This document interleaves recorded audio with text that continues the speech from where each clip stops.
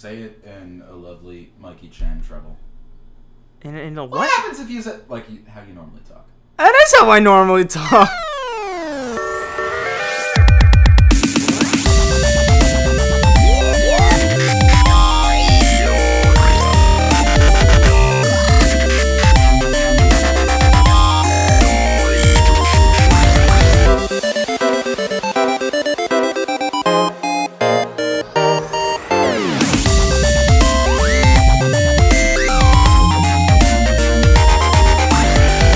Welcome to Off Time Jive, the podcast where the games are made up and my co-hosts don't matter. My name is Tyler Pino. My name is... Wait, don't matter. Yeah. I was thinking about this today. I think that Off Time Jive, I'm pretty much the Marilyn Manson of podcasts. Anytime that things start to get good, I seem to dump the co-host and find a new one. Started with Jamie, obviously. Didn't dump Jamie, but, he's not in New York, so things didn't work out. I really want him to come back to Off Time Radio and host a show, and maybe we'll find something else, because he's really just a fucking wonderfully funny person. So much more than me. Then, yeah, totally. Yeah. Then there was... Who else? I guess Kevin Kelly. We don't do anything with him anymore. Then Gian, he moved back to Florida. Then there was Mikey Chan. Mikey Chan's still here. Yeah. Just waiting for the right opportunity to, get out of this. Yeah, when we stop doing it in your room, though. Which will be soon. I'm moving, You are everybody. moving, yeah. So then the listeners won't know where I live. That way, that creepy person that emailed you that one time, it's all about you. It's all the Michael Holler show now. Oh, wonderful. Yeah. That'll be fun. Mm-hmm. So, how was your week, dude? It was alright. We got... Talking to the microphone, would you? I was looking at a list. Come on, give me a break. It was alright. I started school this week, so that's fun. Yeah, you started school today. How was that? It was wonderful, especially considering that my sleep schedule is now accustomed to going to bed at 4 o'clock in the morning and then... I know, that always seems to happen to me. Yeah. Really, just even on the weekends. So, I was thinking last night, I'm gonna, do well. I'm gonna go to bed early. I'm gonna wake up, well rested. Grab a brush. And shit. Yeah. Put on a little makeup. Yeah. Exactly. Hide the scars to fade away the shakeup. No, just to hide the single herpy on your lip. Is that a herpy? I don't think so. No, it's a pimple. We checked. I was like, Mom, doesn't taste like herpes. Anyway. Now y'all know a little something about Mikey Chan's face. He's got a pimple on it. Yeah. I'm still, 14 years old, so it happens occasionally. Like that. Herpes happens. This is what happens 14. when I eat an entire... That's when I got herpes. Yeah, it's what happens when I eat an entire bag of Ruffles. You'd be amazed. I eat boxes and boxes of Hostess cupcakes, but, one Ruffles and it'll fuck me up. Really? Yeah. That's always been interesting to me, because I've never been the kind of person that has gotten acne based on what I ate. Yeah? Yeah. I just get really fat. That's it. Oh. Yeah. But yeah, no, my week was school. No one fucking asked you, Pino. They're talking about me. No, I'm just kidding. My fucking show. That's fair enough. How was your week? How was improv? God damn it. You want to know something about improv? We have our presentation tomorrow. Technically, you could come to it if you wanted. I wouldn't recommend it, but... how do you prepare for an improv presentation? You just practice a lot. You don't... What do you practice? Here's the thing. Can you just bullshit the whole thing? I mean, that's what improv is, right? I mean, that is exactly what improv is. What we do, and it's a lot like Whose Line Is It Anyway? You don't understand. As much as... Well, no, people... There's this idea that Whose Line Is It Anyway was bullshit because they rehearsed it ahead of time. And they do rehearse it ahead of time, but they don't plan out what they're going to do. They just know what games they're going to play. Mm-hmm. But if you have done any improv anytime, it's impossible to plan it out because you've got multiple people playing every game. And even if you had this idea, I'm going to make a sketch about Batman, the second somebody else comes onto the stage and says, oh, no, this is a sketch about fucking Lay's potato chips, then it's a sketch about Lay's potato chips. You can't do anything to... I'm sure Batman loves Lay's potato chips. No, probably not. But I mean, he's really, really fit. What are they going to fault you for? Be like, no, your fucking improv wasn't well rehearsed enough. Oh, no, they can't fault you for anything. I mean, the audience can fault you in being like, you fucking suck, and they will. Funny, yeah. But, this podcast is brought to you by Amateur Night at the Apollo Theater. Yeah, dude. I'm going to be living relatively close to the Apollo. I'll be uptown soon. Uptown? Last time I heard it was not downtown. Not like up. The Apollo is No. You were downtown. Yeah, I was, but that changed. That apartment was taken. We found a really nice place, really, really close to Central Park in the upper... So it's like the fucked up part. No. It's technically Upper West Side. Oh, okay. I mean, it might actually technically be like South Harlem, but it's so fucking nice. Well, the place is great. That's where Zool was, Central Park West. Yeah, he was. The upper part. Uh-huh. We have ghosts in this building, I bet. Yeah, got a statue to Nikola Tesla. Yeah. Ghost of Nikola Tesla, which I mean, like, if you're gonna be haunted by anyone, Nikola Tesla. Like, he was history's first supervillain. Created a death ray. You want to know why he lived in here? Probably because we got a giant electrical system in the basement. Yeah, we also have electrical problems in this building. Well, yeah, because the electrical system predates the Empire fucking State Building, you fuck. My grandfather predates the Empire State Building. And I'm sure he's very attractive. But what I mean to say is that's why I caught you with this picture. It was really weird. I know. Why were you panting so heavily? Because I was masturbating, Michael. Oh, okay, that makes more sense. Yeah, old Asian men are... that's my thing. Not the worst thing in the world. But there's news. There's news? There's always news. There's news in There's always news, and we're always late to report on it. Well, actually, no, today we're not all that late, because I wrote this this morning. Where did the news go, Michael? This is the second fucking time, Pino! It's right here. Don't be so loud. You're gonna fuck up the recording, you bitch. The Power Rangers movie is in the news. According to Latino Review, Jason David Frank says, a good friend of ours... If you're unaware, is the green and white Mighty Morphin Power Rangers. And if you listen to this, you've got to be aware, because he is just the fucking darling of the fanboy community. He's very friendly at conventions and stuff. Free hand jobs for whoever buys a picture, is what I mean by that. He says that he's going to be in this movie. But he doesn't know in what capacity. Yeah, I don't know in what capacity. I mean, honestly, as much as I love him, I don't want to see Power Rangers acting if they're going to bring it to the big screen.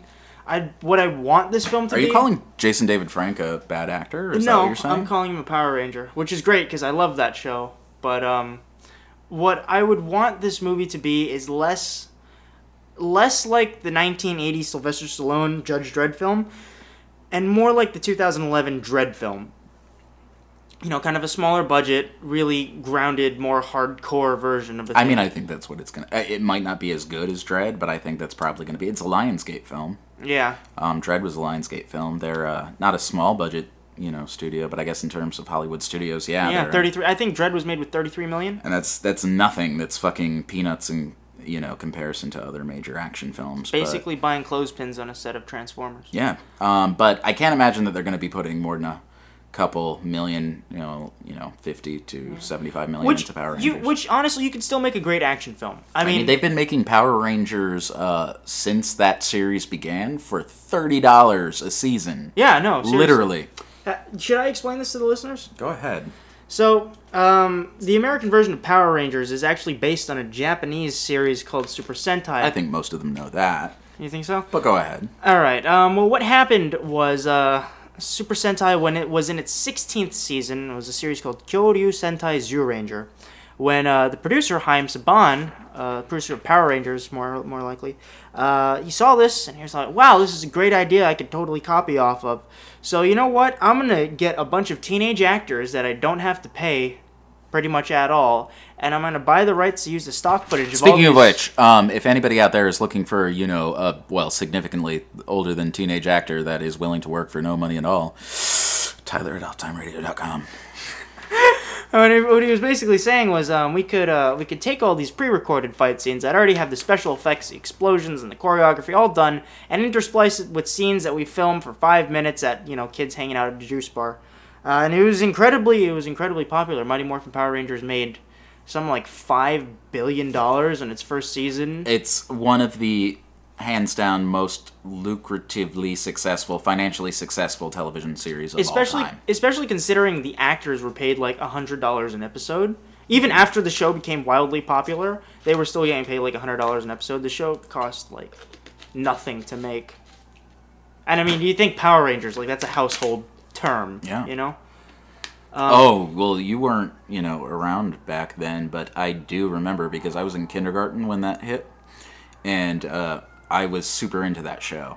And my parents actually the first year that they were available, went to stores from West Palm Beach to Miami, which, if you don't know, is like within a 150-mile radius. Jesus they went to Christ. Toys R Us's from West Palm to Miami to buy me all of those like really shiny Power Rangers action figures for I have Christmas. those. I have so many of those. Yeah, I had them. They're probably in horrible condition, but yeah, no, I had every one of them, and I was probably there were people getting trampled in stores. I think my dad probably had to pull out like a submachine gun to get this done, but they did it. God bless them.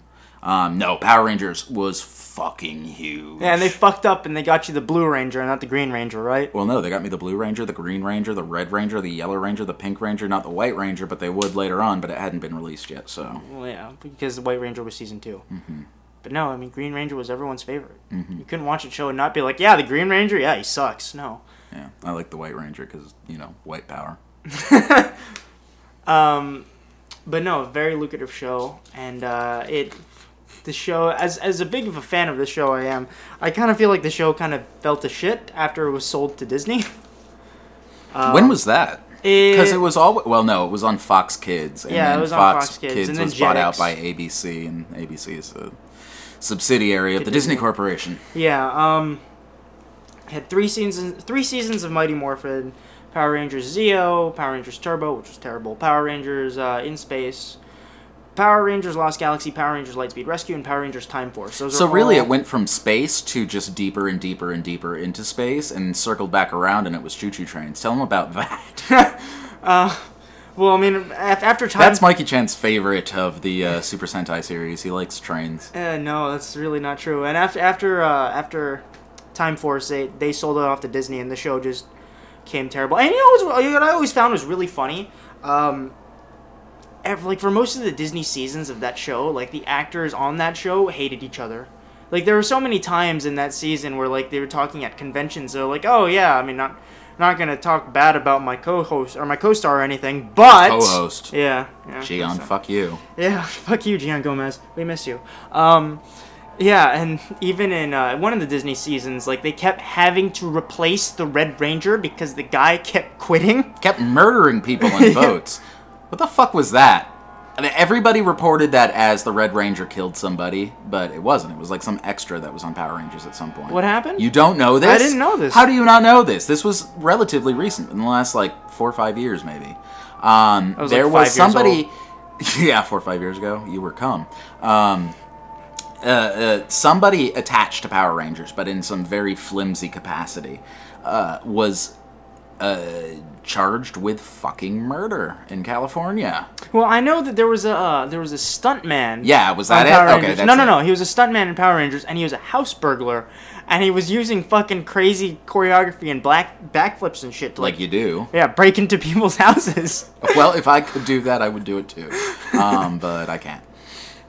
But no. Anyway, go on. Choo-choos. What were you saying? But yeah, that's it's really funny because shows in Japan, they go one of two ways. They're really dark, foreboding, depressing, and they crush your hopes and dreams, or they're really nonsensical and silly and just really out there.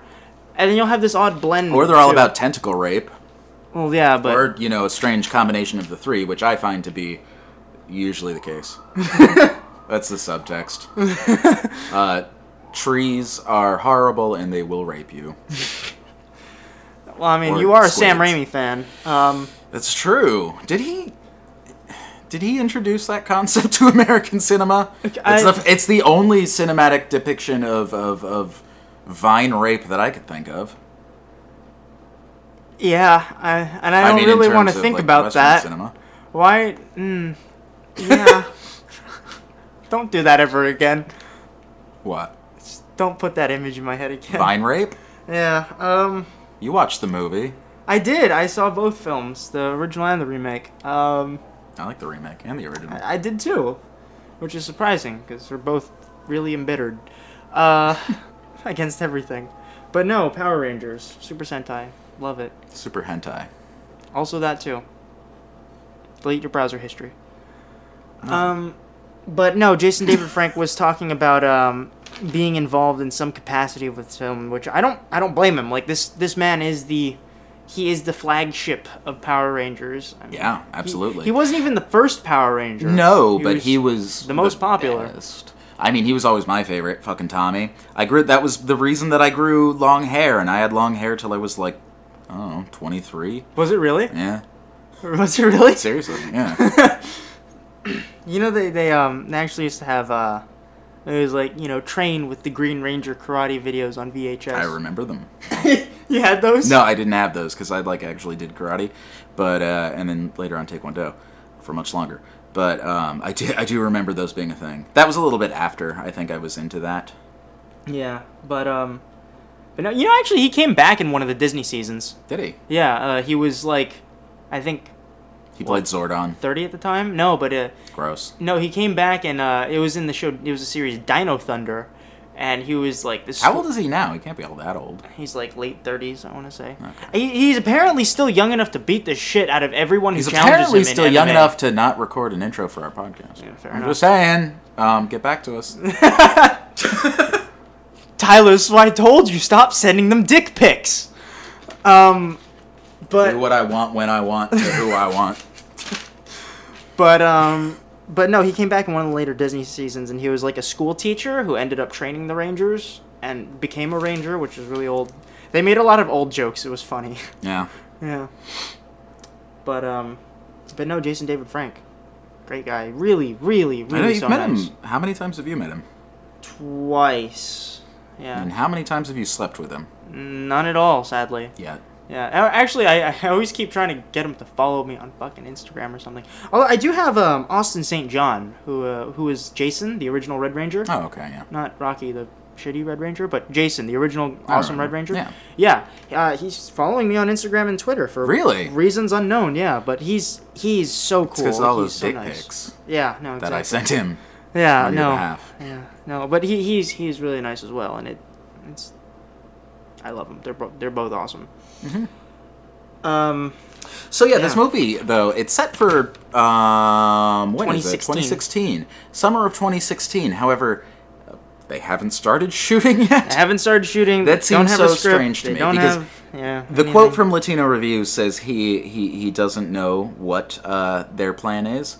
He says he knows he's involved, but they haven't told him in what capacity. And to be this close to the release date, yeah, I mean, that's interesting. Yeah. Do you think it's gonna happen? I think it's gonna be pushed back.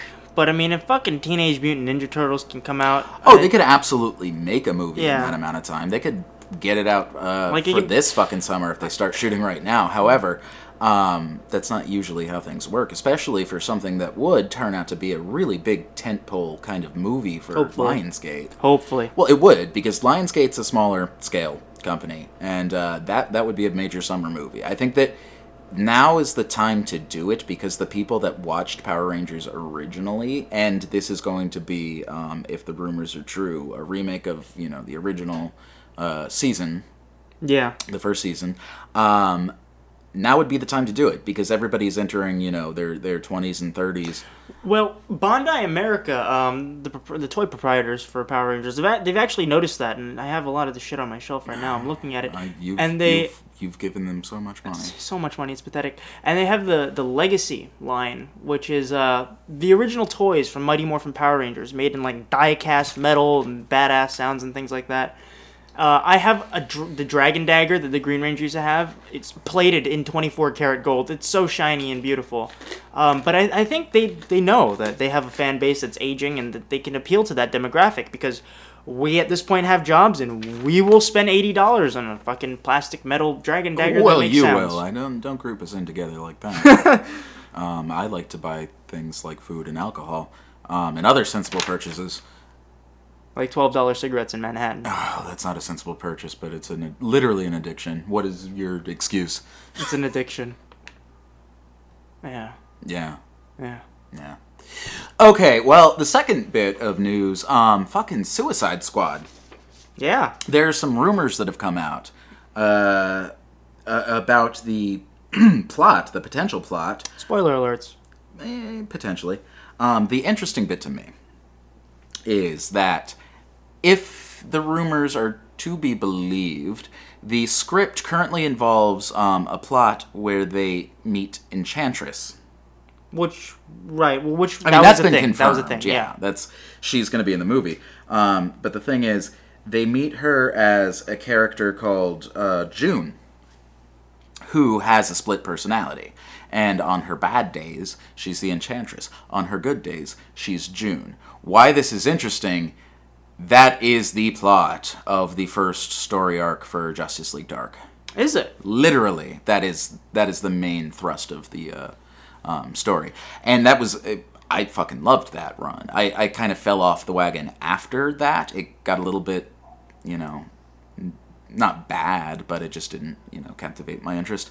And it had to do with Constantine and all of them coming together. I need to read this. You would like the first run. I don't know if I have the trade, but if I could find it, I'll lend it to you.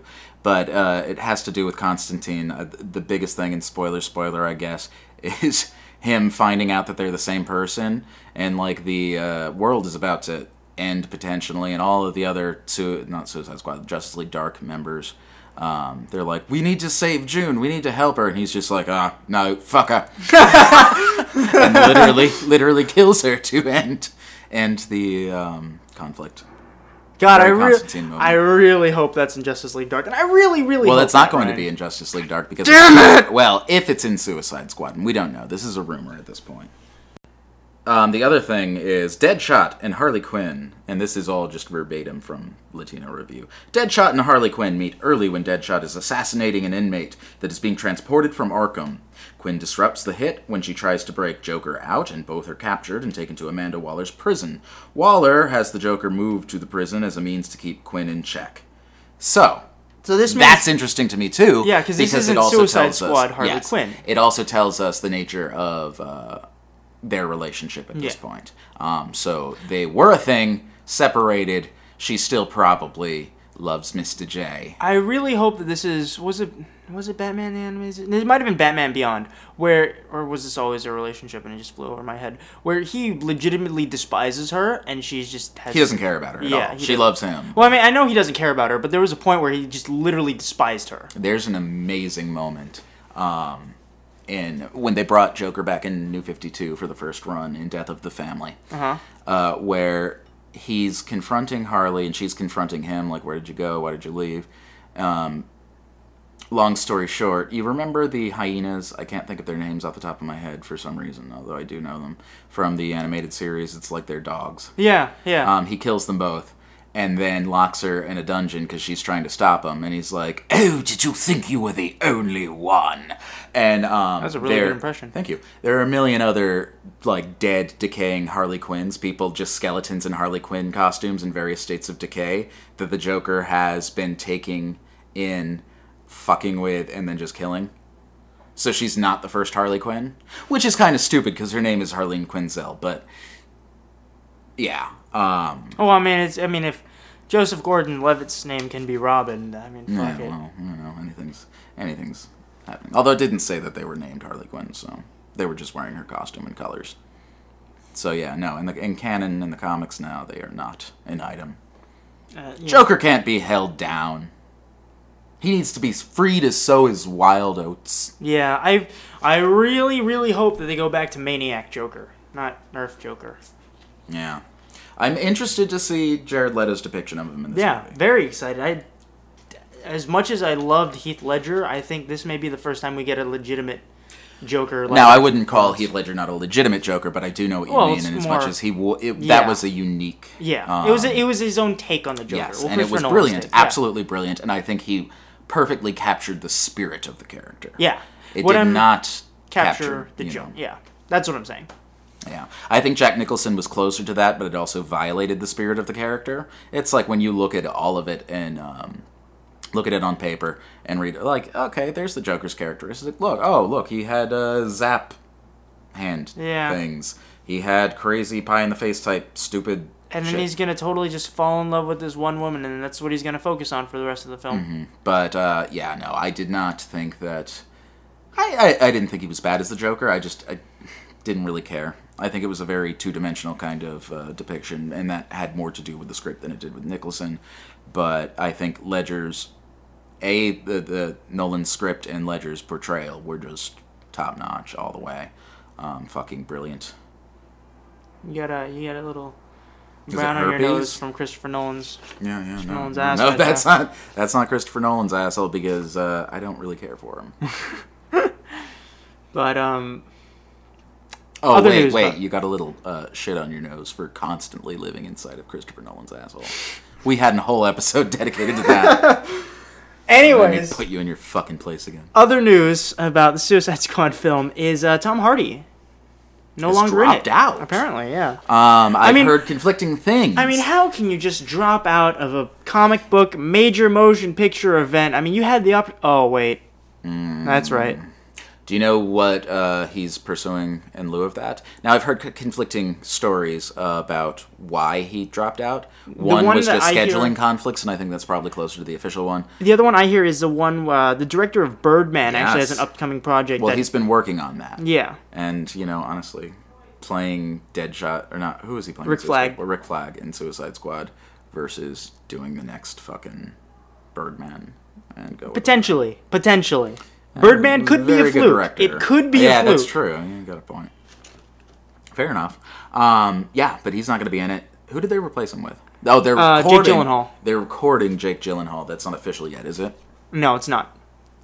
Yeah. Well, But Jake Gyllenhaal. Granted, I haven't seen Nightcrawler, which I hear is just phenomenal. I have not seen it yet. I've been trying to see it. I have not seen it yet. oh, you're gonna go the other day. Yeah, but other than that, I mean, Jake Gyllenhaal for me has always been a really forgettable actor. I don't know why. I'll see him in a movie and forget he's in I it. think he's very good. I think he's bad at choosing the right roles. Maybe not bad. Maybe it's career advice. Maybe it's like just that's what he can get. He was amazing in Donnie Darko. He was amazing in Brokeback Mountain. And I think... Oh, he was amazing in fucking Proof. I think he's a very solid actor. I think that he just hasn't had maybe the best career opportunities. But, we'll see Nightcrawler. Yeah, we will. Yeah. I don't know. I'm kind of sad that Tom Hardy's not in the film. And allegedly he dropped... Well, one of the reasons why he dropped out, too, is because he didn't like changes that they made to his character. But I think at this point, the script is only in its, third or fourth draft. Mm-hmm. So that could change. Yeah. And I'm imagining Tom Hardy going into a room and saying, I don't... Try it again. I imagine Tom Hardy will be standing in a room saying that, no, I don't like this change to the character. And, the scriptwriter is just sitting there going, well, you know what? That's too bad because I'm in control. And then at that point, Tom Hardy will just, put his hand on the guy's shoulder gently and go, do you feel in control? And then they'll write it to whatever he wants. So, we'll see. Do you think that gives you power? I'm sorry. Yeah. Do you think that gives you power over me?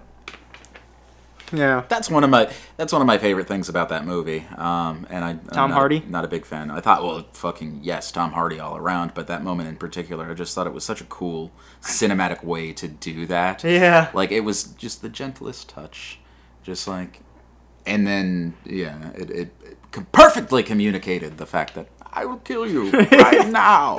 Yeah. It wouldn't take anything from me. I can And then he kill you did. with my pinky. I could kill you with my left testicle, which is twisted around, but I wouldn't feel it. I've got some poorly defined chemical coursing through my veins from my mask. Was But that they what never it was? explained that. It's insinuated. I always Maybe it was imagined it was holding pressure. his face together. Yeah. Like, because when they punched it, there was like a hissing noise, like there was air pressure. I don't It fucking did. know. There were so Yeah. many fucking... I don't fucking... There are so Loopholes. many questions I have about It that doesn't movie. matter. And you know what? Like, as I don't hate Nolan, but obviously I don't, fucking adore him the way that you do. But even from my perspective, that was not a Nolan script. I don't know how that happened. Yeah. I mean, he's known for having some pretty big plot holes in his films, but this was like lazy. Yeah. This felt like a Well, I mean- second draft that they just turned in, and they were like, okay, let's shoot it right now. Well, I mean, there was an extra, 52 minutes of footage. We got to get it out before the government deploys the assassin to the movie theater. Yeah. It was all an inside job. No, there was an extra 52 minutes of footage, which what I don't like about this is Christopher Nolan, he never releases like deleted scenes, he never releases extended cuts, because his whole viewpoint is the film that I release in theaters, that is the film in its entirety. And I get it. Yeah. I to a degree I could respect his decision. You know, as an auteur, but like, come on, dude. Especially when you're talking about things like Heath Ledger and Dark Knight. It's like, that is his last performance. That is all we got, and it is an iconic moment in cinematic history. I think it would just be, you know, an honor to fucking Heath Ledger to release it. Just re-release the. You know, I really hope he doesn't George Lucas it. I mean, I hope he does in some. He won't. No, but like Warner Brothers won't. No, like Warner Brothers is not going to destroy that footage because Christopher Nolan doesn't own it. No, George Lucas owns. That's not what I'm talking about. Like 20 years down the line, they're gonna be like, oh, buy the Dark Knight, you know, in fucking tin case. Gotta put Jar Jar Binks in there. No, but they'll be like, gonna be a Sebulba crawling down the stairs and Jabba's there. We have we'll release it in a steelbook and have an extra 30 minutes of unseen footage. Any fucking steelbooks, man. but yeah, and I'd totally fucking buy it. Oh, I totally would. Yeah, you'd buy it if it just came out on Steelbook anyway. I probably would. You'd buy it if you were negative $13 into your bank account and it came out on Steelbook. Yes, that I would. You have poor impulse control, Michael. Yeah. It's okay though, because I mean I can stave off food for a while. It's fine. You really can't. I've seen you. You're a wee wisp of a boy. But yeah, Suicide Squad. Yeah. I don't know. I'm almost giddily excited for this movie, and not because of it being a movie. I do not care about the plot. I do not care about anything about the movie other than I'm like, I really want to see Harley Quinn in live action on screen. I really want to see Jared Leto. I really do. Bet you would. Well, I want to see Jared Leto's portrayal of the Joker. Yeah, no, and another portrayal of the Joker, absolutely. I think that's culturally defining at this point. Yes, it is. Because Jack Nicholson's portrayal of Joker, Heath Ledger's, people care more about the Joker than they do about Batman in terms of who's playing him, and I think it's always more fun to watch. I really do. I mean, it's more fun watching the bad guy, you know, in most cases. Mm-hmm. Happens a lot in DC, not so much in Marvel. Yeah, in Marvel has Loki. And they need to, and literally that's it. Yeah, hopefully Ultron. Hopefully he looked cool. He does. We saw that preview on the big screen this last. When did we go to the movies? Couple days ago. Yesterday, 2 days ago, I don't know. Yeah. Oh my God, James Spader. It looked really, and just that song and the way that just a wonderful fucking trailer for Avengers: Age of Ultron. Yeah. All around. Yeah. I think James Spader was a fantastic choice, and I know that you agree. Yeah. I think all the Marvel films really have just fantastic choices for casting. I liked the look of him, just the way that he was standing, and like the way he carried himself. Yeah, it was the marionette look. Yeah, almost had a Joker-esque quality to it, the way he shuffled into the room like that. Not to say that they're taking. Well, I'm sure that they're taking notes, but they're not ripping it off. But it did have. He had a Joker-esque gait, the way that he walked in. Yeah. Well, the Heath Ledger Joker-esque gait, anyway. Yeah. That kind of just swagger to it. Mm-hmm. I mean, granted, he was a broken piece of machinery, so the swagger could just be malfunctioned, but... We saw a small clip of Aaron Taylor Johnson and... Scarlet Witch. The one that wasn't an Olsen, but it still is. Elizabeth Olsen as Scarlet Witch, yeah. And they look cool. Have you heard of what Marvel's plans are for the cinematic universe? Keep making money. Well, no. Keep making buttloads of money and giving half of it to... RBJ. Yeah, RDJ. No shit. I think their plan is it was either by the end of Age of Ultron or by the end of Captain America 3 that they're going to have either killed off or sent into space the existing Avengers team. All of them? All of them. And are they going to put them in a big space dildo like in Superman? No. Oh, yeah. But and then the Avengers Infinity War will start off with a new team Avengers, which will be characters from Phase 3, which will be Ant-Man, Black Panther. That's awful to me. Yeah. Spider-Man too. Spider-Man's supposed to be an Avenger. Spider-Man, holy fuck! This is all but confirmed at this point. Yeah. Gonna be in Avengers 3 and 4. Possibly Captain America 3 as well. Yeah. Yeah. I heard that they were changing that. To Black Panther, as has everyone at this point. I think that you don't necessarily even need to put Spider-Man in it at this point, because Civil War is going to have to be changed so drastically given the fact that there are not secret identities in this universe. Yeah. Not a single Avenger at this point has a secret identity, am I wrong? Natasha Romanoff. Well, she has like an alias, but she works for the government. It's not like Spider-Man No, putting not on a mask. anymore. Oh, I mean, Well, she actually, technically, yeah, because she works for Stark now. but I mean, her identity would be not public information, but it would be classified and available to the people who needed it. You know what I mean? Yeah. It's not like she's just a vigilante. Superhero. Yeah. I don't know. But if the entire crux of the conflict is that it's this Superhero Registration Act, when or where masks have to take their masks off, there are no masks. However, I think that the perfect way to go, and I was going to write an article about this for the website and never got around to it, and probably never will. Because you can't write or read. No, I don't know how to read. I can write by smashing my forehead into the keyboard a million times and then having you edit it, but It's a rough job. yeah. No, I was thinking the way that you would go about this, instead of it being secret identities, is you have in this universe, you have this team of incredibly powerful people who basically have no limits. What is a thing in the cultural zeitgeist right now that we would be worried about? Well, we've got all of these fucking cops overstepping their power. And you have people getting really mad about this. This would be Civil War in the age of I Can't Breathe. Ultron. Yeah, in the age of Ultron. No, in the era of I Can't Breathe, in the era of like the NYPD going crazy and other police departments across the country and people being very angry about that, I think it would be the perfect means of social commentary to work something in. It could, and discourse. yeah, it's brilliant. It could totally work, and I can totally see Captain America being on that side where like, no, truth, justice, loyalty, especially from the way he was portrayed in The Winter Soldier. Like he's this very man out of his time. He'll go against his government, because his government isn't what it used to be. Yeah, maybe what it ever was. Yeah, it wasn't what we all wanted it to be. Is what it is. But no, I can totally imagine that. Because they're changing the origins of Ultron at this point. Yeah. Because well, I kind of have to. Yeah, because if Ant-Man was in Phase 2, maybe it could have worked, but he wasn't. So the origin for Ultron now, if you haven't heard, which if you listen to this podcast, I can't imagine that you haven't heard. Why do you even listen to this podcast, people? We just regurgitate shit you probably already know. Listen to us on the subway when you don't want to talk to other people. When people are asking you for change. Where Stark takes down a broken piece of Chitauri tech. Yes. An artificial intelligence, and gives it form. And that's a brilliant terrible idea.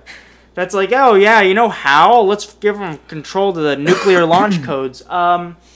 What I was thinking that would be really cool, but didn't happen, sadly, is instead of introducing like a new, we'll take the Chitauri tech and we'll change it and thing, have something established. Like, oh, so Stark wants to help protect the world, so he's going to make Jarvis this super powerful thing, and Jarvis goes insane. Because, Jarvis... That's the way I was thinking it was going to go, too. Yeah, because Jarvis isn't, like, a main character. Like, he was a Phil Coulson, basically, where he's there. People love fucking Jarvis. Yeah. It would provide an emotional thrust in as much as people already have attachment to him. Yeah. And to see Tony Stark have to take down this thing that he loves and that we all love. It's the only thing he's had for those 3 films that have been consistent. Except for Pepper.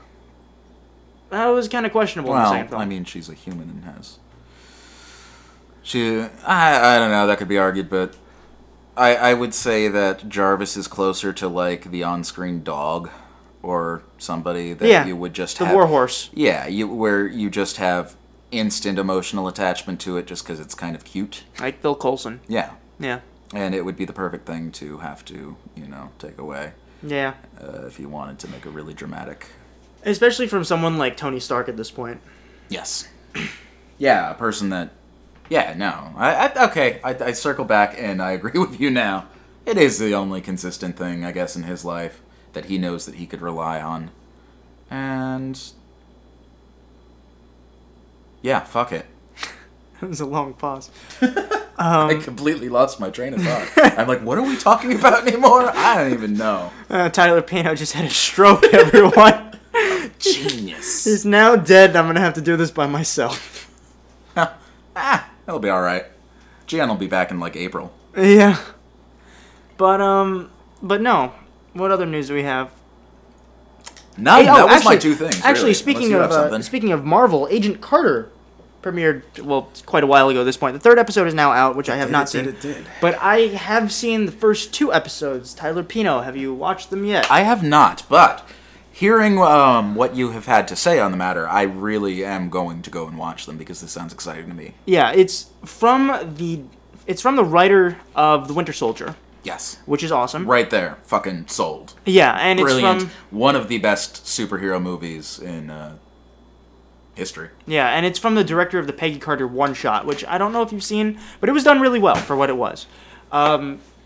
Marvel's Agent Carter is supposed to be an 8-episode miniseries, to my understanding. Again, fucking sold. Yeah. Because I like the idea of brevity in television. I think it's one of those things that Game of Thrones does really well.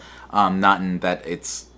certainly not a mini-series. However, it is kind of like a series of It's not like mini-series. Arrow, where there's just filler every episode. where it's open-ended and they have to fill shit. It's a series of mini-series because each season is a book. Yeah, I mean, granted, I hope we get to see more of Agent Carter, because I really enjoy it. But at this point, I mean, I'll be fine with just having a, Well, that's the consolidated thing, though. It's 8 how episodes. far can you go in that universe? Because you eventually have to get to a point where she's old and dying in a bed. Yeah.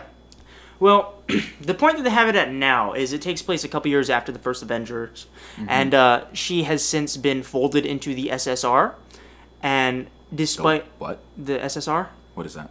It's like this secret service something.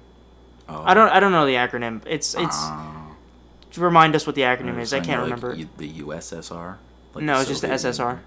Okay, I don't know what that means. It's a progenitor to S.H.I.E.L.D. because eventually it was explained in Agents of S.H.I.E.L.D. that Peggy Carter... The progenitor, yeah. Is that a word? Yeah. I've never heard that. It's Agent Carter forms what then becomes S.H.I.E.L.D. and she forms it under very shady circumstances because... Which is cool. Yeah, because the whole thing that they cover in Agents of S.H.I.E.L.D. is that when Peggy Carter established it, it was this very weird thing where she didn't really necessarily have the support, so when she was trying to combat the terror that was going on in the world, she had to recruit a lot of ex-Hydra in order to have the technology and have the resources to do this, and that's how Hydra started developing within S.H.I.E.L.D. Another thing that's fucking brilliant, because that's exactly what the U.S. government did after World War II in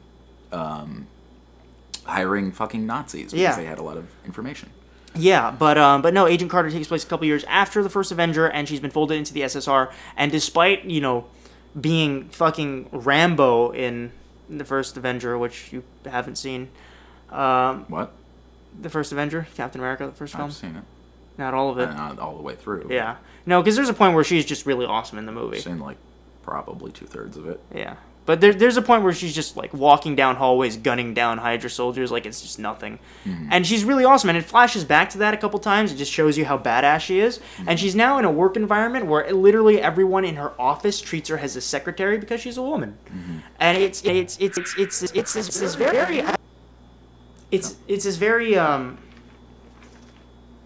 pro-feminist kind of thing. And it makes me really happy to see with... As a woman, it makes you really happy to see. Yeah, exactly. It makes me really happy to see the way that these issues are addressed, because it's not like they're being swept under the rug anymore. I mean, especially at the time, because you could have had a time period like this and just not addressed it, but they do, and they handle it so well that it makes me so happy to see. And, I mean, not even just that, I mean, the whole show, it is the only show, a comic book show at least, that has been tonally consistent throughout. And it's fantastic to see a show that knows what it's going to be. Yeah. Do you want to set that up now? Or? No, you should be okay for now, because if I pause it... Okay. Do I just keep going now? Yeah. And it's even for being on, what is it, ABC, it's filmed remarkably well. Mm-hmm. Like, the cinematography is great, the story is great, the pacing is great, action is filmed really well. Like, it just surprised me on every level. Like, it's a show that I would have never asked for, but I am really happy it exists now. Sure. So, I mean, DC, they really, really tried. They tried really hard to, try and take over the television realm, since they basically lost the movie battle at this point. And Marvel's it's gonna take Marvel's an uphill battle. Marvel's just going TV, we can do that too, fuck it. Yeah, Marvel can do anything at this point. Yeah. Basically, the They Umbrella have no Corporation. limits. Yeah. Um, Pretty soon, the government's just gonna have to regulate Marvel. you're funded by Disney, man. I mean, you could do anything you want. Pretty much. Mouse got deep pockets, Michael. But I know. I'm from fucking Florida. They own our entire state. But no, I would definitely say check out Agent Carter if you get the chance. I'm going to check out Agent Carter as soon as I get the chance. Anything else on television, Noir? Constantine just returned. It did. We watched the first episode of that, didn't we? Yeah, we watched season return. What do you call it? Season return? Mid-season end break? Mid-season return? I remember virtually nothing about it. Other than it looked good. Like, I liked the camera work on this one. You didn't. It felt very not handheld. It was, but it felt very what the hell? What word am I looking for? Cock face. Yeah, there you go. No, it was in motion the entire time, which was kind of unsettling because what I really it looked very dynamic. Yeah, dynamic. Kinesthetic. Yeah, there you go. Which I wasn't a fan of because what I've enjoyed so far about the cinematography of the show is that you had a lot of very subtle camera movements and you had a lot of like medium shots. It was far enough back and it made absolutely. Yeah, camera placement is not one of my issues with that show. Yeah. Or camera work in general. Better locations, maybe. Better lighting. Yeah. I mean, I love the camera work thus far because every time I looked at it, it looked like a panel of Hellblazer, and it made me really happy. And in this past episode, you had a lot of these disorienting, like, we're going to follow him as we're walking kind of shots, which is fine because, I mean, I guess it fit narratively, but... It did, and it picked up where the last one left off, so it was starting on, this huge... Yeah, climax. Yeah. And so it kind of carried that energy throughout, so I'd be interested to see how the next episode goes. Yeah. If we're going to think about, like, what does the show look like moving forward. Yeah. However, overall, maybe it's just because they're still in Mexico at this point, I liked the locations. I liked it. That's not terribly common for the show for me. I think that they shoot in very generic-looking locations. So that's the only problem I have with the show. Yeah. This episode, I think the only problem I had with it is that it was a part 2 to the mid-season finale. Yeah. And it felt like its own standalone episode because the issues that were addressed in the part 1 were completely not brought up. I do remember that we were talking about that a little bit. It almost looks like there's a new DP. Yeah, that's what I said at the beginning of that episode, but they wouldn't do that. There's no way that they could have done that because it had to have been already shot beforehand. I think what happened was they probably just wanted that feel of disorientation they're going through. It worked narratively, I think. Yeah. No, but what happened in the episode is if you are caught up with the mid-season finale, the events that happened in the mid-season finale where John Constantine was shot and he was dying. And spoilers. There's holy fuck! What happened? Yeah, well, you were there. Who the fuck is John Constantine? Keanu Reeves. No, but because it's true. And he was dying, and there was a demon there, and he was gonna kill him. So what John Constantine does is immediately at the beginning of the episode, which kind of felt like there was no real build up to it, is he just lets a demon inhabit his body, which the demon takes him over, heals immediately. Which is something I was really happy to see because that's something that John Constantine did in the old Hellblazer comics. Because John Constantine as a character is always very adamant that he doesn't pick a side. Like, does he work for heaven? Does he work for hell? He doesn't pick a side. He just does what he does to get the job done. And that's something that they illustrated in this episode. Made me really happy. And what I love most about this episode, actually, is Matt Ryan's performance. Every time he had to flip back into being a demon or just being this incredibly run-down, emotionally deprived John Constantine, it was brilliant. And it reminded me, Matt Ryan as an actor has stated like his favorite run of Hellblazer was Dangerous Habits, and I could totally see the influences that he had in that because that was a series where there would be many arcs where he would just be so fucking depressed, and he would just be like ranting to himself or to another character about just how shitty everything is. And you'd be reading this and be like, wow, this fucking sucks. You think about a character like Constantine and being how bitter and cynical he is, and there is that point in the story where you want to know how he got that way. Yeah. And it's fodder for a lot of really, really good writing. Yeah. And that's what this episode showcased. It really showed John Constantine hitting that rock bottom. And Matt Ryan's portrayal was beautiful. Like, it made Absolutely. me so happy to see John Constantine on screen being John Constantine.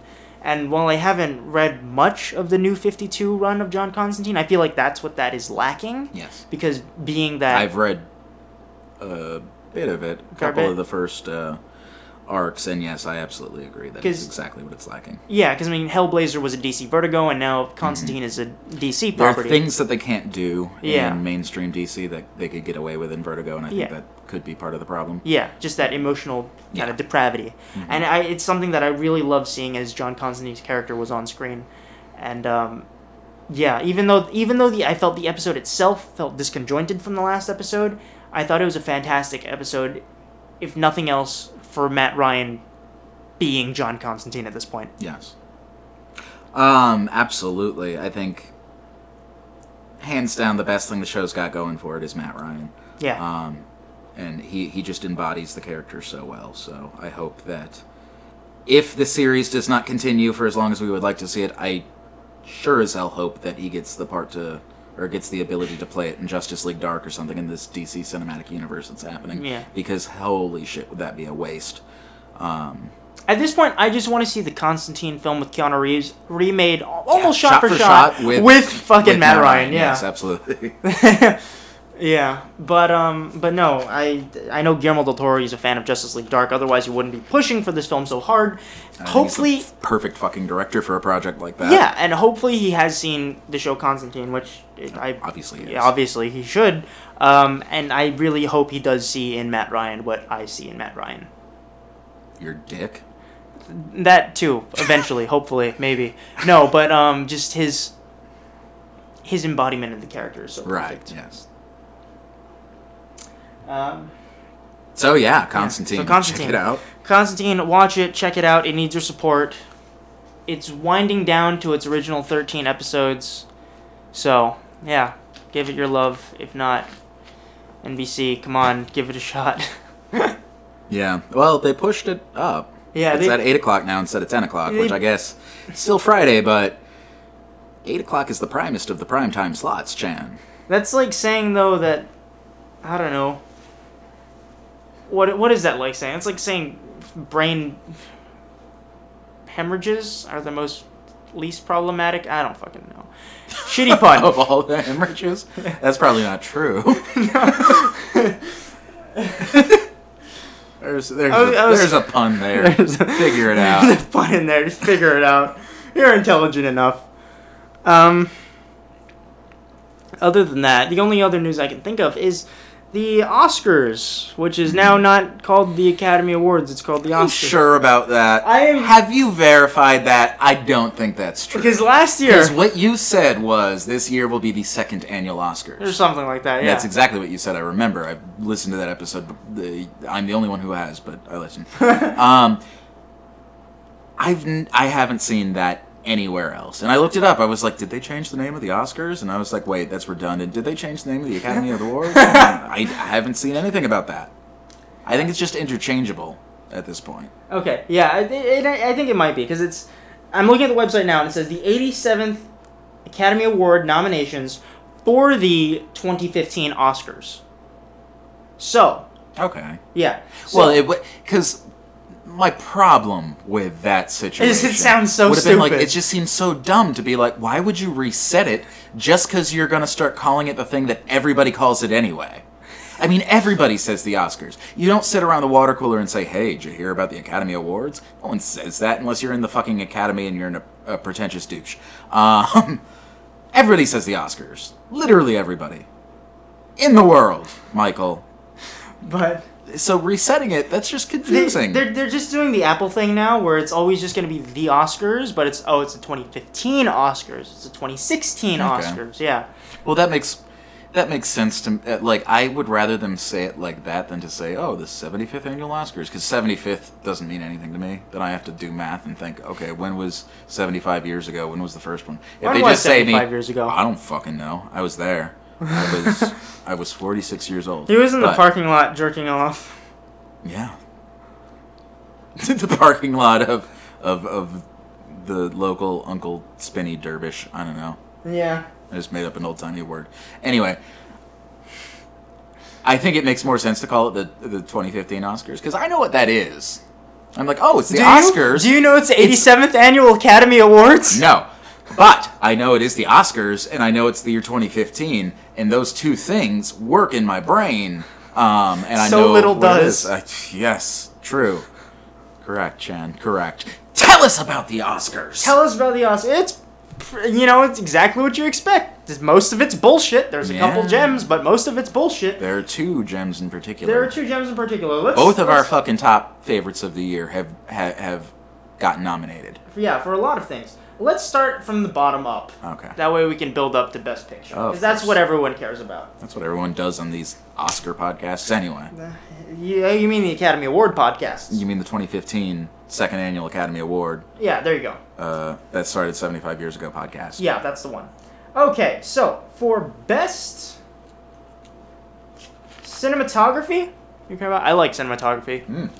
All right, so wonderful and pissed off about this category. All right, so for Best Cinematography, we have Unbroken, Angelina Jolie film. I can honestly say I didn't see it because it looked like shit. Mr. Turner, which didn't watch that either. Dick Poop. Dick Poop. Oh, I do hope he gets it. We're not even going to explain that. Hopefully by now you know that broke Twitter, Dick Poop.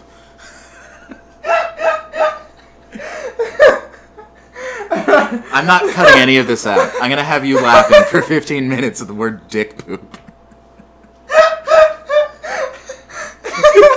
It sounds just either A, so unarousing, or B, like a disease. Or C, kind of arousing, but you don't understand why. Okay, Mr. Turner, by Mr. Dick Poop. Who was in that movie? I don't know. What is his name? The guy that looks like a rat? I remember Wormtail? Seeing that? I remember seeing the trailer for it and be like, wow, that looks really awesome, and I never saw it, and now I can't remember what it is. English painter J.M.W. Turner. Oh, yeah, it's the one about the painting. I forgot who was in it. But it looked good. The next one is Ida, or Ida. Yeah, I believe. Yeah, but I'm not even going to try. Because I'm not. You know what's awesome? The lady that was reading that, the lady that fucked up Dick Poop, which is Dick Pope, ladies and gentlemen. Two names that are also just words that we read about frequently. She perfectly pronounced this name before it, which is like this Eastern European name. Flawless. Didn't stutter. Got it through it without a hitch. And then she fucks up Dick Poop. And my favorite part about it, when she says it, she's like, Dick Poop, Dick Pope. There's one guy in the audience like, yeah! And I love that happened because, Michael, that guy was Dick Poop. That guy was me. It would have been me. If I was there, I would be the one asshole that somehow got a hold of a press pass because of a stupid podcast that he does on the internet. And he photoshopped the thing online. Here's Dick Poop. He goes, yeah!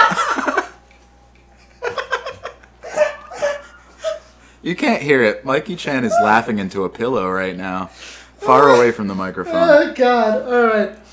I'm going to try. Okay. Lukaz Zal and Ryszard Lenjowski. It's like... I don't remember the way she said it, but it sounded pretty easy to pronounce. It's just so different. Just the way that they use the letters. It's just like Rizak. Rizak. Yeah, Rizak. Roughnecks. There you go.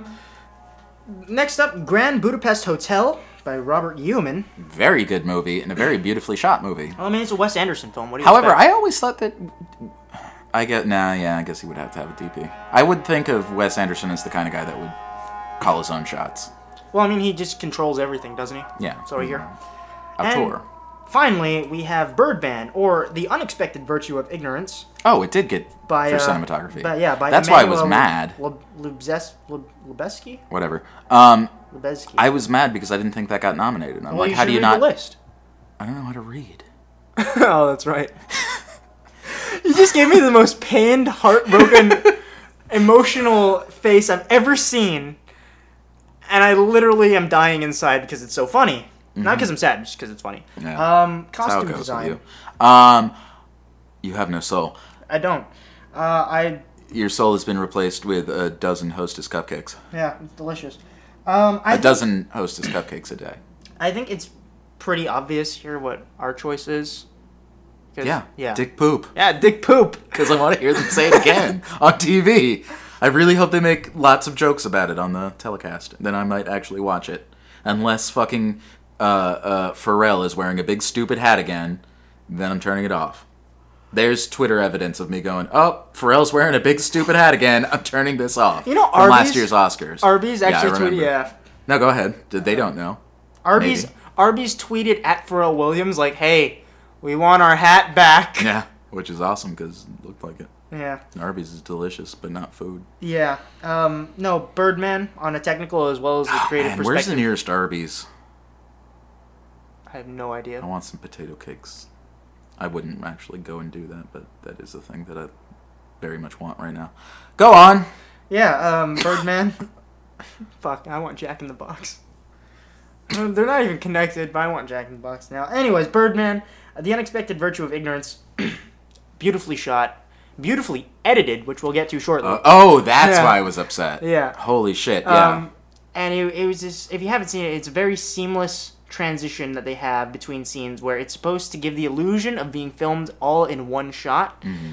And being that they're not necessarily locked into filming it in a particular way, they do some pretty incredible things with the camera, even despite that whole one-shot restriction. Well, that being said, even though it's not actually one shot, I have to imagine that all of the scenes were shot very long shots, and it was fucking gorgeous. Now, as a film student, you should know it, I'm not technically a film student, but I can't think of the name of it. What is that Russian film that gets thrown around in every fucking introductory to film class that you'll ever take, except for the one that you took? It's a one-shot film, and it is legitimately one shot, but it takes place in like Victorian-era Russia, and it's just like them going through a museum and a bunch of shit happening, and it's just disorienting. No, I did see this. I did see this. It's disorienting, and it's incomprehensible, and it's completely awful. And that's the problem that happens with like really long shot movies literally like just that. Talking. That does not happen once in Birdman. It is oftentimes disorienting on purpose. However, it's all from start to finish. It's just a beautiful piece of fucking cinema. Yeah, it's called The Russian Ark. Okay. Yeah. But I don't know why I wouldn't be able to remember something like that. What a bland title. It's not Noah's Ark, and it's not the Ark of the Covenant, so why? It's Russian, and it's an ark. Is there? I don't know. They're in a museum. There's probably an ark. Alright, next up, costume design. Do you care about costume design? No. Yeah. Costume design? Go ahead and read it. Alright, costume design. We have Mr. Turner. By Dick Poop. Yeah, by Dick Poop. Maleficent, Into the Woods, Inherent Vice, and The Grand Budapest Hotel. It astounds me that a film like Guardians of the Galaxy did not make this. That does piss me off a lot, because what wonderful... Even the... I mean, you think of costume design, and you think of like all of the aliens and shit and Guardians, but even things as simple as... The leather jacket. The leather jacket was fucking beautiful. It's beautiful. That's what I was going to say. Just a well-crafted piece of fucking... And you remember it. It's iconic looking, just in its craftsmanship. I think that it is a travesty that movie did not get nominated. Yeah, well, I mean, it's a comic book movie, Tyler. No one respects it. It did get nominated for something else. It did. We'll get to that. Best directing we'll get to later. Okay, let's go back down the list. Blah, blah, blah, blah, blah. Okay. Best writing for an original screenplay. Okay? Mm-hmm. And the nominations are Nightcrawler, which I haven't seen yet. Again, really want to. The Grand Budapest Hotel, Foxcatcher, Boyhood, and Birdman, or The Unexpected Virtue of Ignorance. I'm going to have to go with Birdman because the writing was fantastic. Not only did it feel natural, but it was fantastic. Mm-hmm. Absolutely. I mean, if you need proof for this, what's her name? Emma Stone's her single monologue. speech on relevance is deserving enough for this award. Yes, absolutely. What do I probably think will win? I don't know. Probably Foxcatcher. Maybe. I don't know. I haven't seen enough of those other movies. It is an Oscar movie. But I honestly couldn't call it. My preference, Birdman. Obviously, Birdman. Absolutely, Birdman. But you know. Yeah. Best writing for an adapted screenplay. We have Whiplash. I don't understand how that's really an adapted screenplay, though. Yeah, me neither. Probably. Well, I mean, it was a short film. Have you seen the short? No, I have not. Okay, it's literally the sequence where he's berating the fat guy, who was not actually off key. But it ends up. It's just a joke. It's like it's crafted as a joke. There's a setup, there's a punch, and then it's over. And it didn't mean to tell any story larger than that, other than J.K. Simmons is still in it. He was an asshole. Yeah. Berating his team, and then what is the punchline? It's like, oh, he wasn't actually off key, but he didn't know that, so it's bad enough. May as well, yeah. Yeah. But line for line, it is just that sequence from the movie. Awesome. Yeah. Next up, we have Theory of Everything. Following that, we have Inherent Vice, then The Imitation Game, and American Sniper. Mm-hmm. I really don't know what to say about this one. I really don't. Visual effects? No, this is writing from an adapted screenplay. Whiplash. You think so? Just because I think it should. I don't know what will happen, but Whiplash. Most deserving. Especially after we saw American Sniper. Yeah, no shit. I think probably The Imitation Game will win. I didn't see it. Don't know anything about it. Yeah, my process for the Oscars is there's things that I would like to see win, and then there's things that I think will probably win. And my thought process behind things that I think will probably win is either A, what's the most obvious choice, or B, what is the most roundabout, irrelevant choice where it's not based on the art that's produced, it's based on either the politics behind it or the gimmick surrounding it. Mm-hmm. And I feel like The Imitation Game, even though I hear great things, is probably one of those films. Yeah. Not saying that it's a shitty film. I love Benedict Cumberbatch. I'm really excited to see this movie. But it seems like one of those films where that's its sole existence. Mm-hmm. Yeah. Best visual effects. We have X-Men, Days of Future Past, which I didn't think was that astounding. Yeah, the visuals in it? Yeah, no.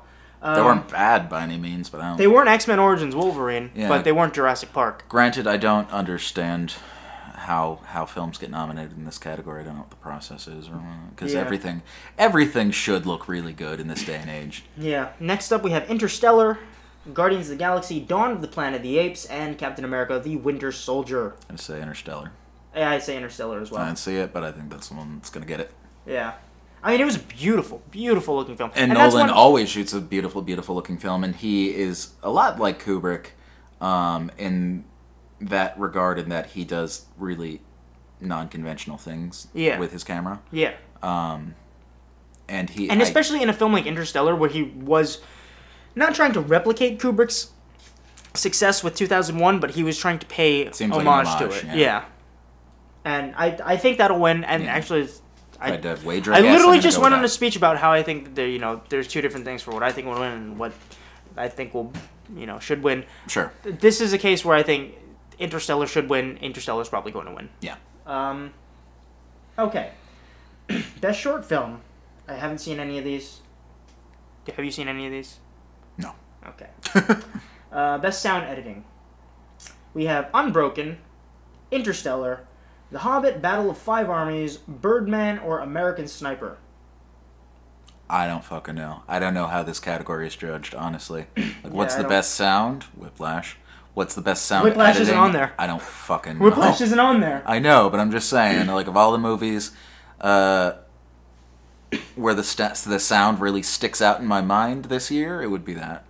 Yeah. But I don't know. Sound editing. I've sound edited before, and I'm like, I don't know what they would look like or look for in something like that. What it would look like Wavy Lines, Tyler. Mm-hmm. Yes. I think I'm looking at some right now.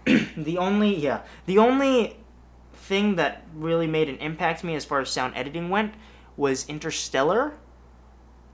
And that's not because I felt the mix was particularly wonderful. It's because there were a lot of signs at the theater saying, listen, there's not a problem with our speakers. This is the way that the film was supposed to be heard. And I shit you not, these signs were at the theater. For what movie? Interstellar? Interstellar. Of course they were. It's Christopher Nolan. Yeah, so you have a lot of these really... Well, I mean, they didn't have the Inception bombs, but they had the like the build of like the engine of the Starcraft, or just and like it would build. It was kind of like Gravity, where you'd have that just really loud, intense build, and then it would just cut off and be silent, and it would make your heart stop, and it was wonderful. Space is silent, Shan. Yeah, no one can hear you scream No one can hear you queef. or curse. Pussy fart.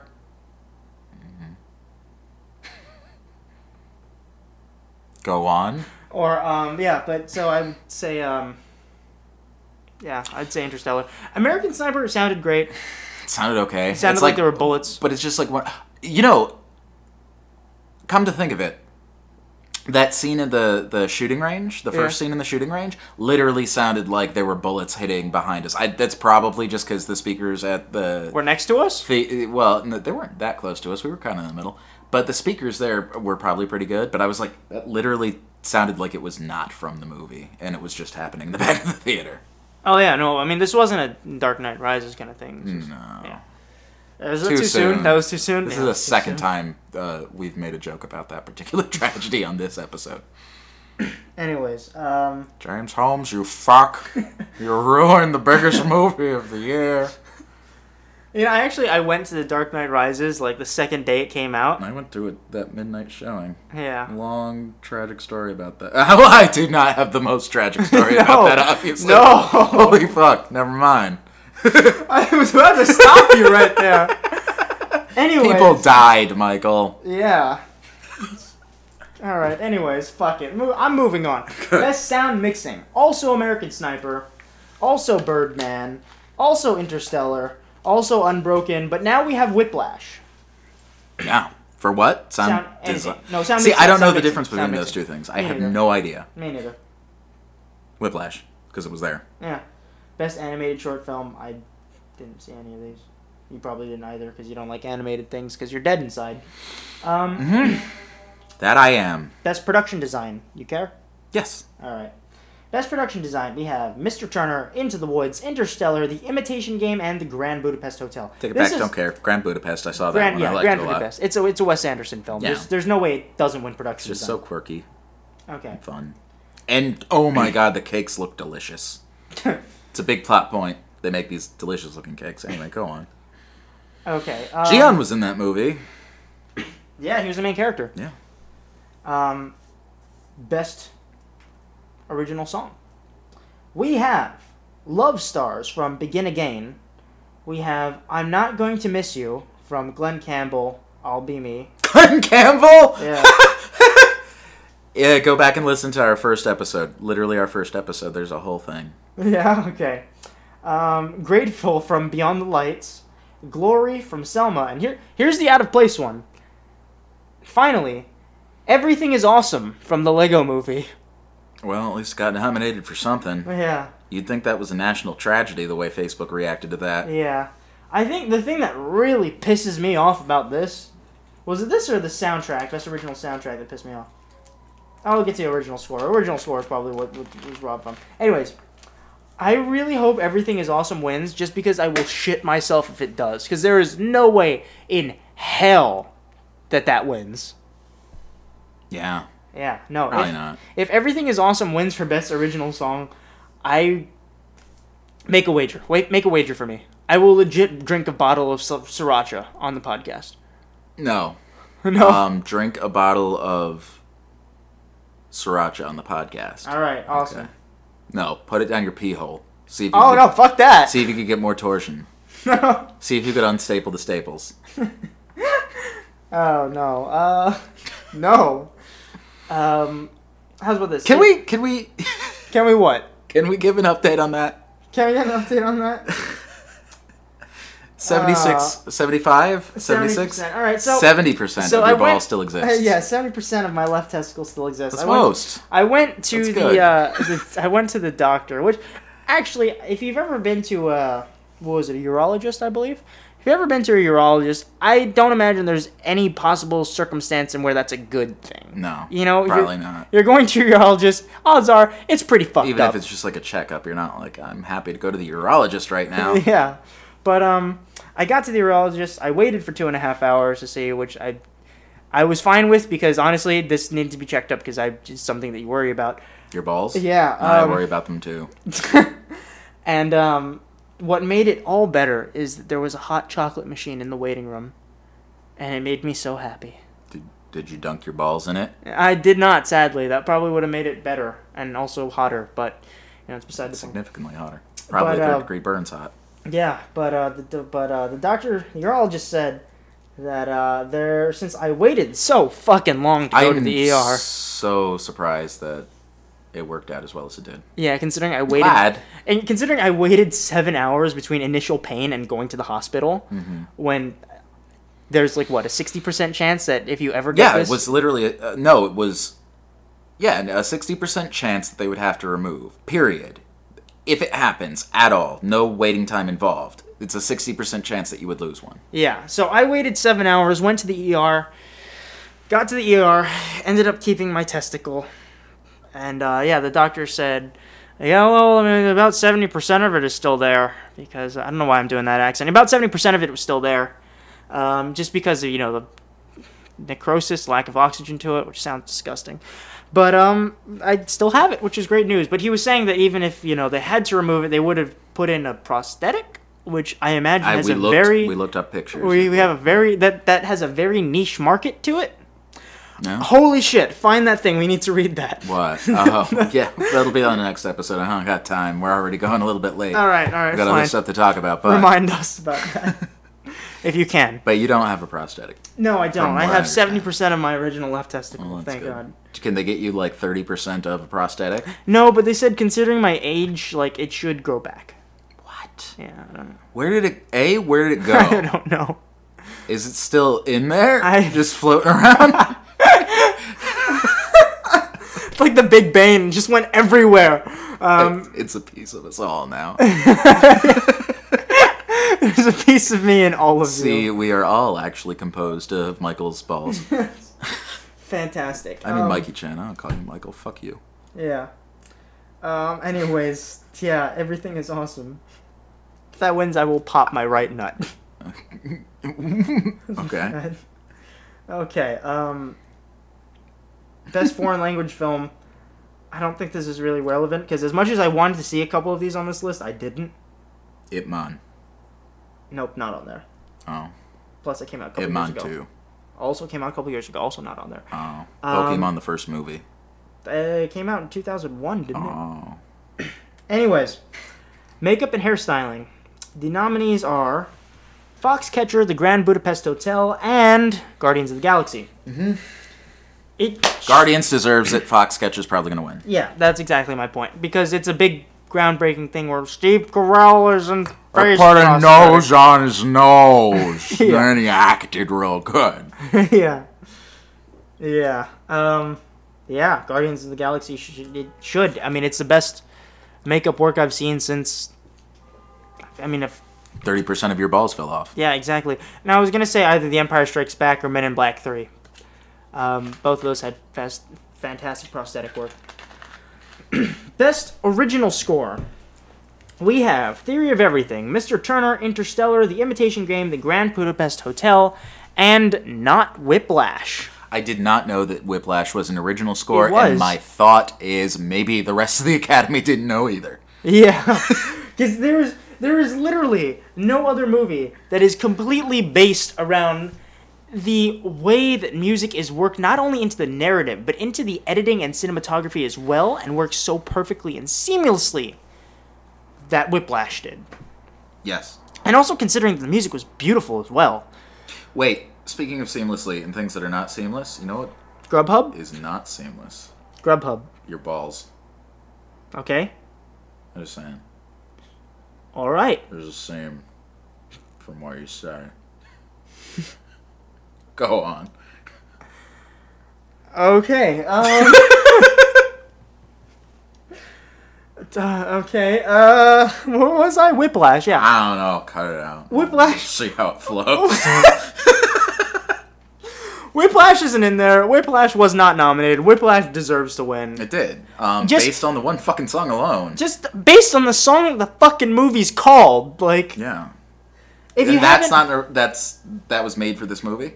Yeah, all the pieces. Caravan, The Whiplash. fact that A, that didn't get Best Original Song, and B, this did not get Best Original Score, that's a fucking... Insulting. Yeah. Yeah, it's bullshit. It's like, remember that time Goodfellas won Best Motion Picture? It didn't. Right. Well, that's the thing. It's like, if you look back at the Oscars over the years, the things that they pick for Best Picture just do not make sense. You remember that time Empire Strikes Back won Best Picture?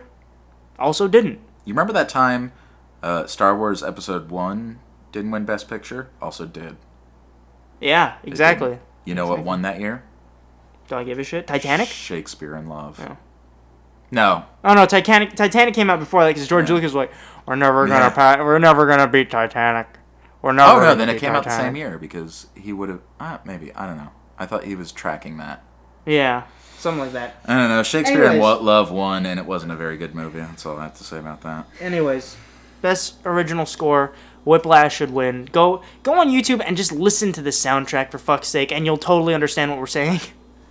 Yeah, go Or watch I the hope movie. so. Yeah, go Jeez. watch- I go mean, watch it's the movie. available video on demand. I don't know. I feel like Hans Zimmer should win it just because he's fucking Hans Zimmer at this point. Did you know he scored Thelma and Louise? I did. Did you know he scored The Lion King? No, he didn't. Yeah, he did. That's well. I mean, Elton John wrote the songs to that. Maybe he did the score. Yeah. Like that. Okay, didn't know that. Yeah. Interesting.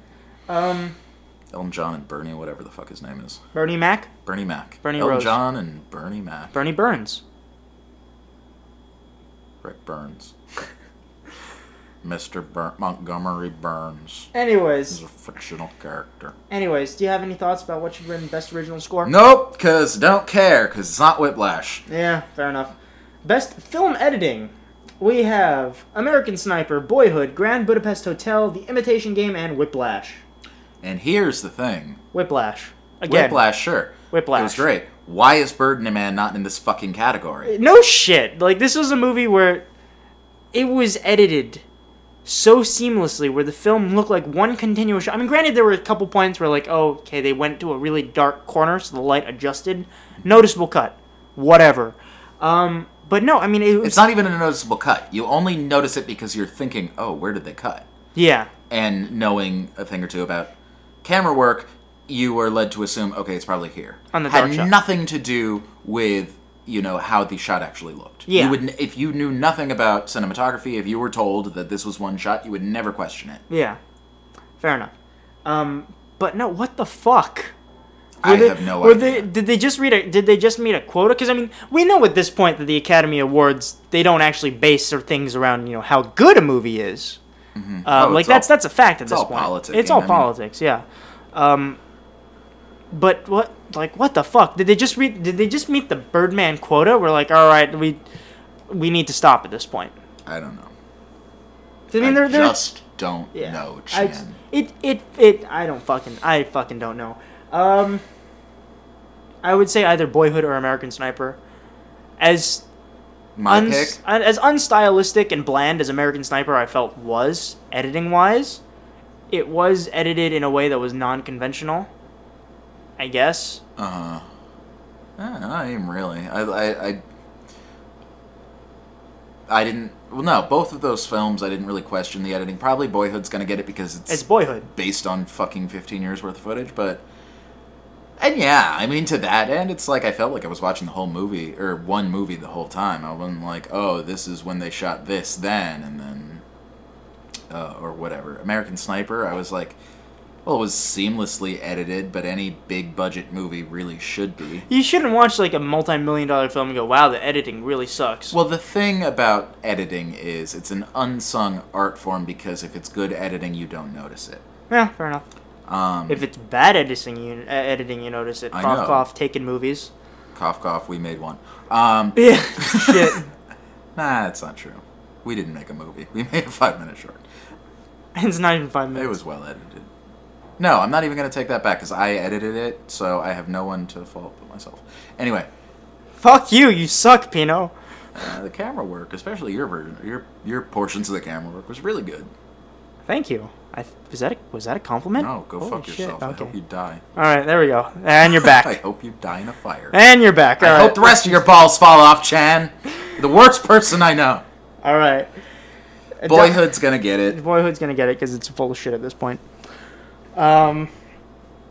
Boyhood's like B. Arthur's dick at this point. It's just so huge. Just say Boyhood is like B. Arthur's dick right now. What?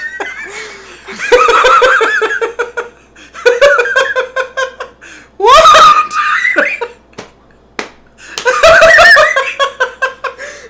That's my Twitter status update forever. Where did that come from? Did you steal that from someone?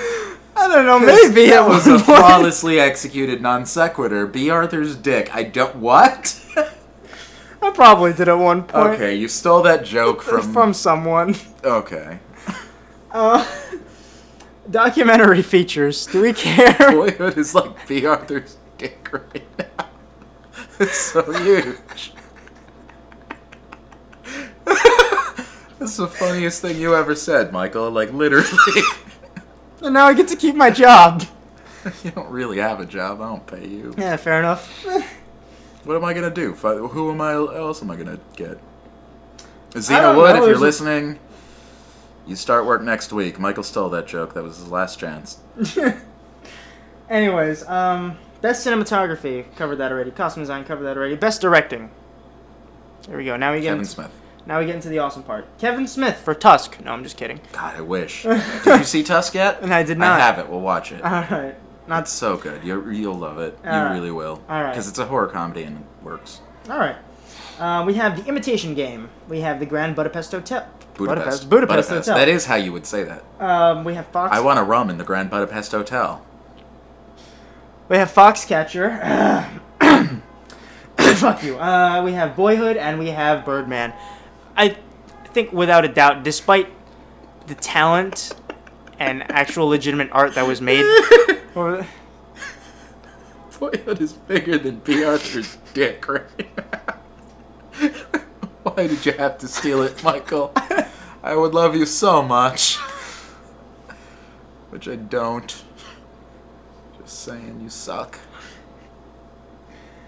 It was still funny. I think Boyhood's gonna win. This episode is called B. Arthur's dick. No, because we're gonna get sued.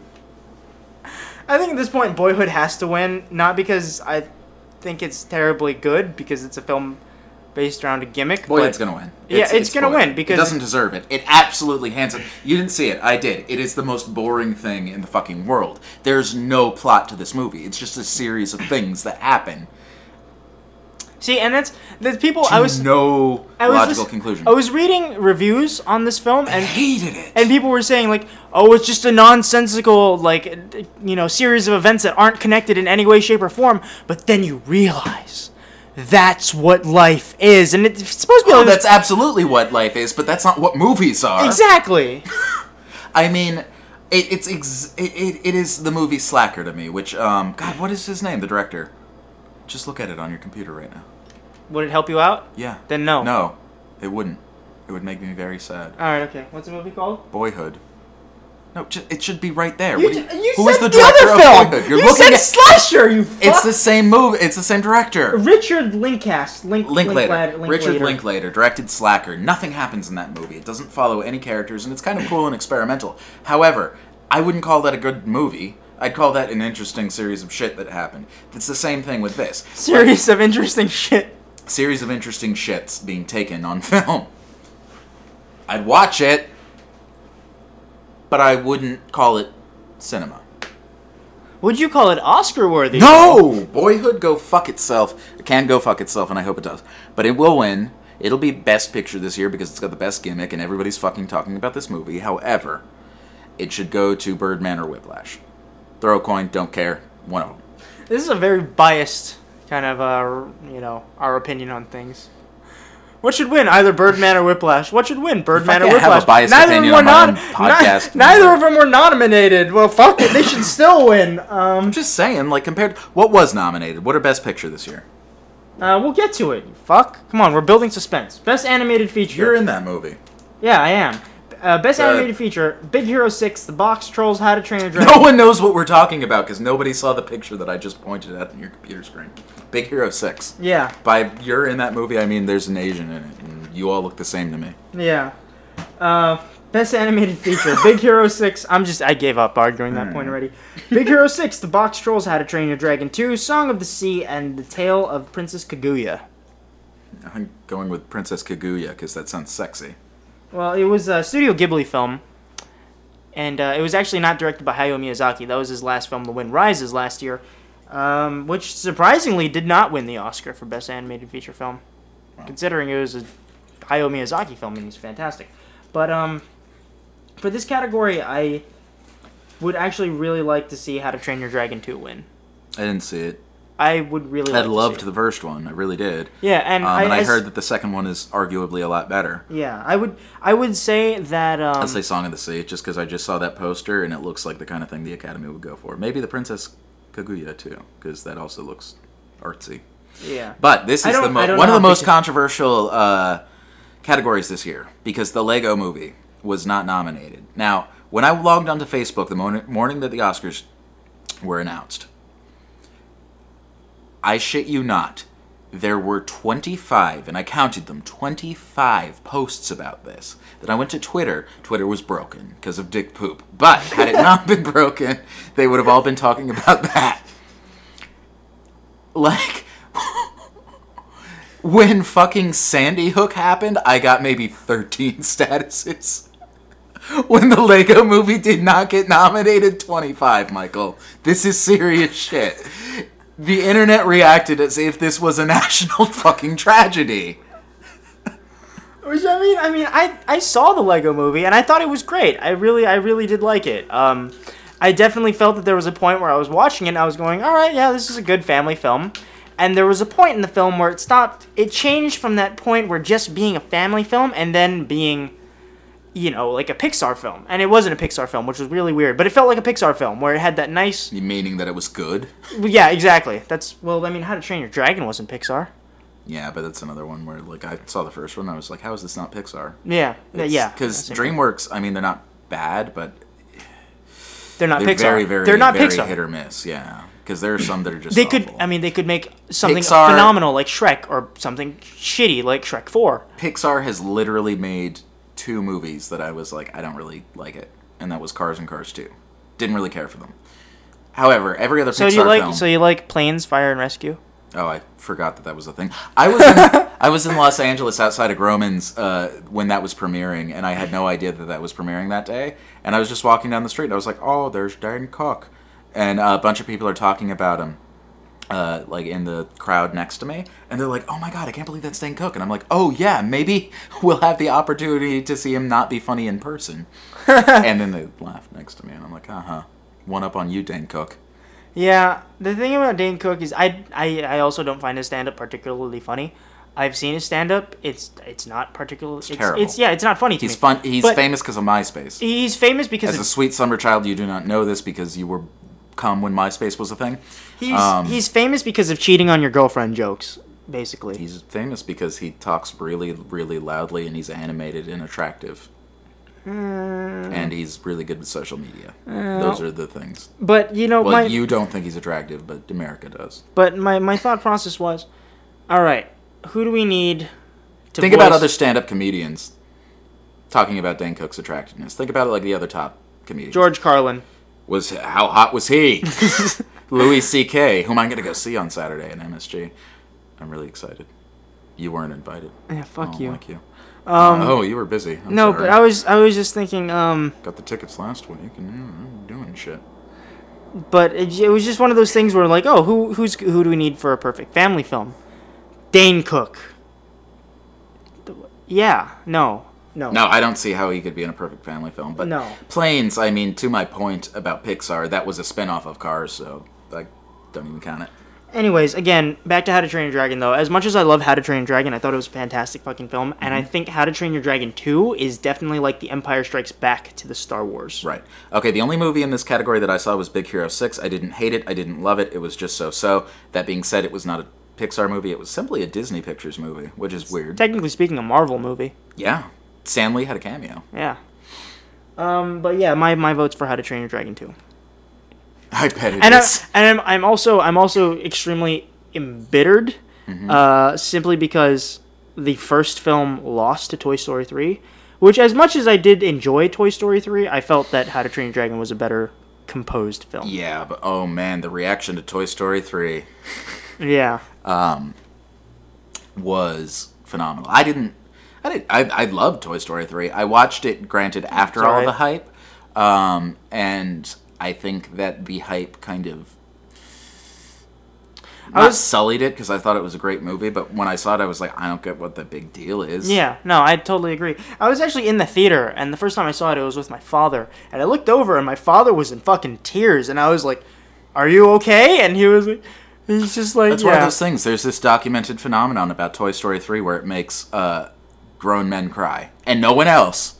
Like, you don't hear about women crying in Toy Story 3, but there's just something about that plot, I guess, that touches on what it means to be a man, something that you would never know. And it makes you cry. I didn't cry either, so I guess whatever, but... Well, I mean, you wouldn't know. No, I'm a woman. I Exactly. have 6 vaginas. They're all in the back of my knee. Best Actress in a Supporting Role, we have Patricia Arquette for Boyhood. And she's going to win. Laura- Emma Stone deserves it. Yeah, Laura Dern for Wild, Emma Stone for Birdman, Keira Knightley for The Imitation Game, and Meryl Streep for Into the Woods. Which Actually, I think, you know what? Well, Meryl Streep should just get her own category at this point because Yeah, it's she has Meryl obligatory. It's fucking Into the Woods. Are you kidding me? She's getting nominated for that. Didn't see it. It's a She was- bullshit- it's I a bet bull- she was fucking phenomenal in it because she's the best actress on the planet right now. But It's a bullshit film. She was fine. Wasn't particularly it's just awesome. like, oh, Meryl Streep was in a movie this year. We got to nominate it because that's like an ongoing thing now. Patricia Arquette in the movie was not. She wasn't bad. She was very, very good. However, Patricia Arquette is not the most beloved person in terms of the Academy, so she might not get this one. Emma Stone is the person that I would love to see win an Oscar this year. Because just that one scene alone, the whole thing, she was good. She wasn't given a whole lot to do in the rest of it, but No, that she's a supporting scene character. was so fucking real. It had more emotion in that one scene than a majority of films have in their entire runtime. Right. Yeah. I think Laura Dern will win. Because people have just been shitting themselves over that movie. Yeah. Best Actor in a Supporting Role. We have Robert Duvall from The Judge, which I heard was a piece of shit. We have Ethan Hawke from Boyhood, which you say is a piece of shit. It is. We have Mark Ruffalo from Foxcatcher, which he's a great actor, and, you know, him being nominated does not surprise me. We have Edward Norton in Birdman, who was awesome, and we have my personal favorite, J.K. Simmons from Whiplash. Mm-hmm. Which, it just makes me happy to see J.K. Simmons finally nominated for something. And we were discussing this earlier in the week. He's one of those people that no one is going to argue that he's a bad actor. No one. He's a fucking an amazing actor. But he does not get roles, and possibly just because he's such a character actor, where he plays this specific type of person. Yeah. He doesn't get roles that are going to get nominated. Yeah. The fact that he got nominated this year makes me incredibly happy, and I do wholeheartedly believe that he deserves to win in this fucking category. Yeah, I wouldn't consider his career of something with a lot, well, not diversity, but the way that he portrays the actors are always usually very similar. Even his character from Spider-Man to Oz. Like, I mean, the characters were very different, but he acted very the same. Sure. And not to say his performance was bad. His performance in both were fucking phenomenal. Well, there's this But- huge, like, monstrously specific type of character that when you read the role, you're like, this is J.K. Simmons. Yeah, and that's he's exactly the what only Whiplash guy was. to get in that thing. And yes, it was very much his type. However, his performance was so fucking just perfect that, yeah, he absolutely deserves to win a fucking Oscar. Yeah. I want to see him win just because... It would do my heart right, Yeah, yes, it would. It wasn't something that was particularly different for him. It wasn't something that was very, oh wow, you know, this is really out of the box for him. But he deserves it. He Out of deserves the it. box shouldn't be the defining factor in what is Oscar worthy and what is not. No, having heard about Boyhood, it's fucking awesome. It's super out of the box and fuck it. I'm not bothered by typecasting too much. I think that if, you bring reality to the role, that should be the only defining factor. And he brought so much goddamn life to this role. Yeah. I could not see any other person on Earth play that role and do it any sort of justice. What about Jake Gyllenhaal?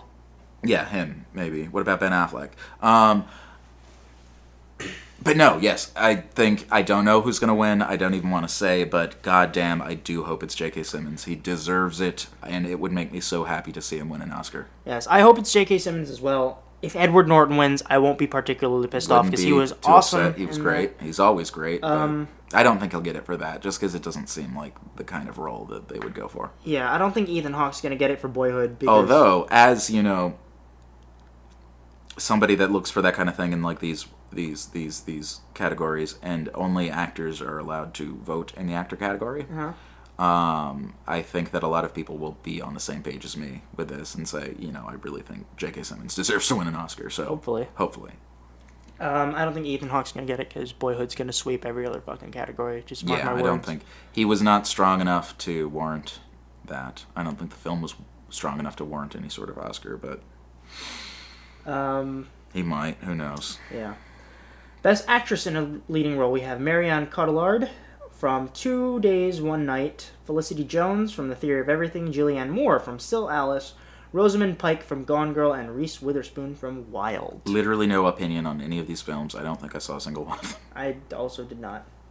It's so strange that the biggest female category has all of these movies that's like the only category they were nominated for. Yeah. Well, no, not technically. Theory of Everything was nominated for a couple other things. Okay. But they're not big, yeah, Oscar-sweeping films. Yeah. Best Actor in a Leading Role, we have Steve Carell for Foxcatcher, Bradley Cooper for American Sniper, Benedict Cumberbatch for The Imitation Game, Michael Keaton for Birdman, and Eddie Redmayne from The Theory of Everything. Birdman is what I want. Probably not gonna... Okay, here's the toss-up. Now, Michael Keaton in Birdman is critically adored. Yeah. Absolutely, hands down, one of the biggest talked about performances since Heath Ledger's the Joker, I might say. Maybe. So I think he has a very, very good shot of winning. That being said, I do also think Eddie Redmayne has a good shot because Stephen Hawking, and from what I hear, his deterioration of just his physical health in that film is so beautifully portrayed in that sense, where it's tragic and it's beautiful to see at the same time. Sure. So I think it's either going to be one of them two. As much as I love Benedict Cumberbatch, and if you listen to this podcast, I really do love Benedict Cumberbatch. Mm-hmm. I know, Desolation of Smog was really good. It's a shit film, but he was good. Benedict Cumberbatch, I really do adore him. Sherlock is great and everything. I don't see his character as being particularly different. I didn't see it. In Imitation Game? I never see him as anything else but Benedict Cumberbatch. He's always Benedict Cumberbatch. And he's great as Benedict Cumberbatch. He's the best Benedict Cumberbatch there is. Yeah. But I don't think necessarily this is a role that's going to be... He sounded different. I honestly didn't know that he was Smaug.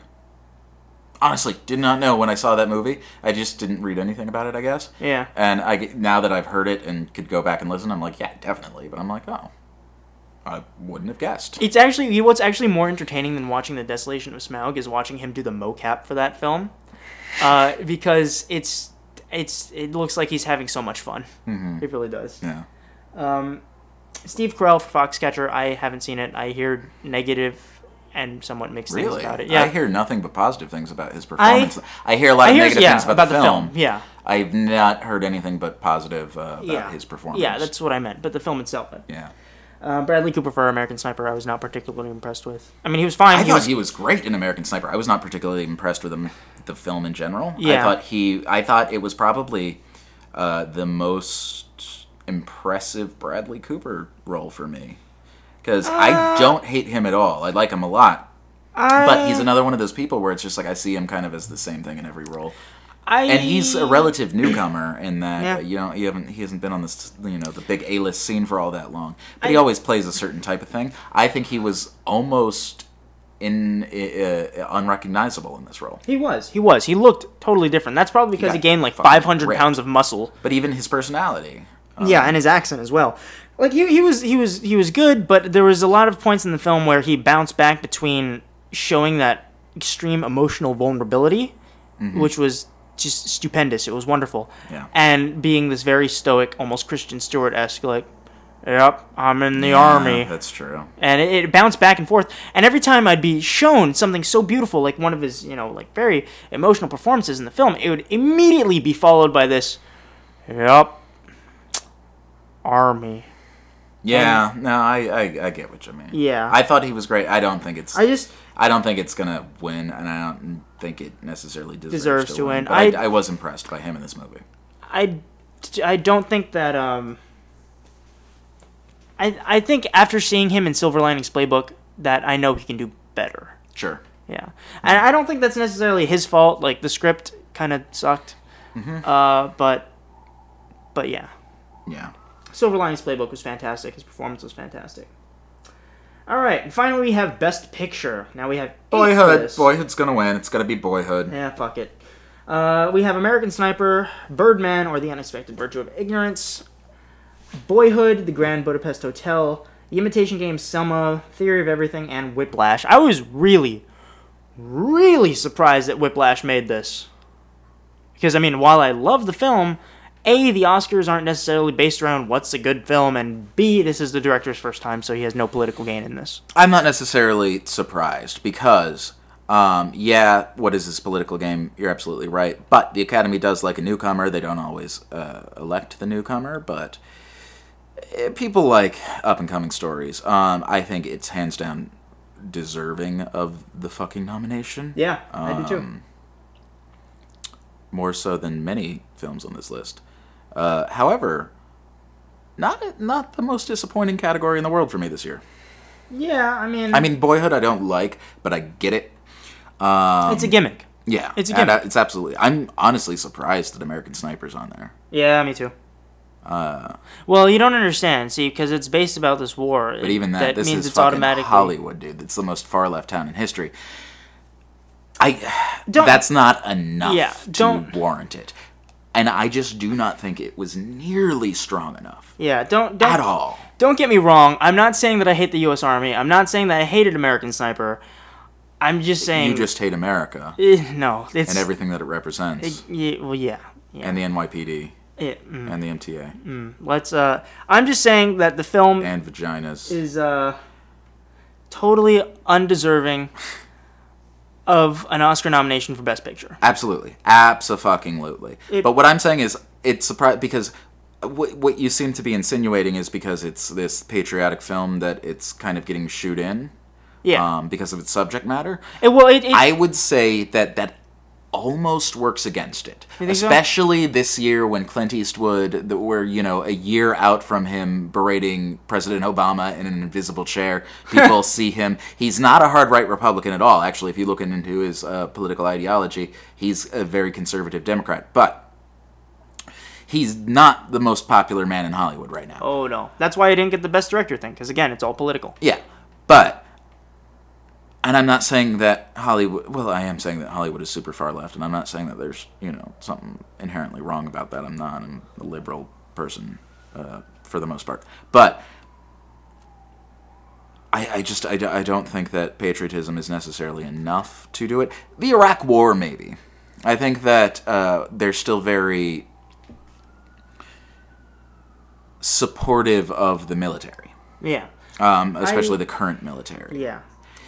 I really like that the film illustrated that war is just this horrible, ugly, destructive force. Absolutely, it did. And it did that really well. And it's about the only thing the film did really well. It was a very proficient film. Yeah, it told a story. It told the story. It was fine. I mean, it was shot fine. Well, we'll get into that right now, and we have to make it quick because we're already going a little bit long. But what's your pick? What's your pick for this? Well, I mean, my favorite film of the year, everyone already knows it's Whiplash. Yeah, mine's Birdman. I hope so, it's Whiplash. But Boyhood's probably going to win. It is. I would be super happy with either Birdman or Whiplash. Like, honestly, flip a coin. I would probably say Birdman if I had a gun to my head, but either way, I'd be super happy. And you're just saying Birdman to be counter to my Whiplash. Yes. Yeah, exactly. But no, I think Boyhood's going to win because that's the way the Oscars works. Mm-hmm. And if you want to go ahead and fucking prove us wrong and, I don't know, have that's just how a spine for once, go for it. You challenging our listeners? No, I'm challenging the Oscar nominee. Oh. Yeah, the I board was of... gonna say, are you calling our listeners spineless? I missed the first part. Wow. What a dick. I'm sorry, guys. This asshole fucking... fuck it. It's my last podcast. Yeah. Fuck you all. Well, we'll see you in the next life, Mikey Chang. It's not your last podcast. Shut your dick. No, I honestly, I think the Academy is too spineless to go with anything but Boyhood. They could prove me wrong. They could come out of left field and say, no, The Theory of Everything won. But I would be very, very, very surprised if it did. I don't know. Anyway, American Sniper. We already said some of our thoughts on that movie. That's That's the end of our Oscar talk. But American Sniper, we saw this film over the weekend. That was alright. Wasn't a horrible film. I don't understand the press that it's getting. Yeah, me neither. It was one of those films where, have you ever been sitting in a film and watching that film reminded you of a much better film? Yes. That's the feeling I got. Yeah. Every second I was watching American Sniper, I was just like, I want to go and watch Black Hawk Down right now. Mm-hmm. Yeah, you were saying that, and I agree.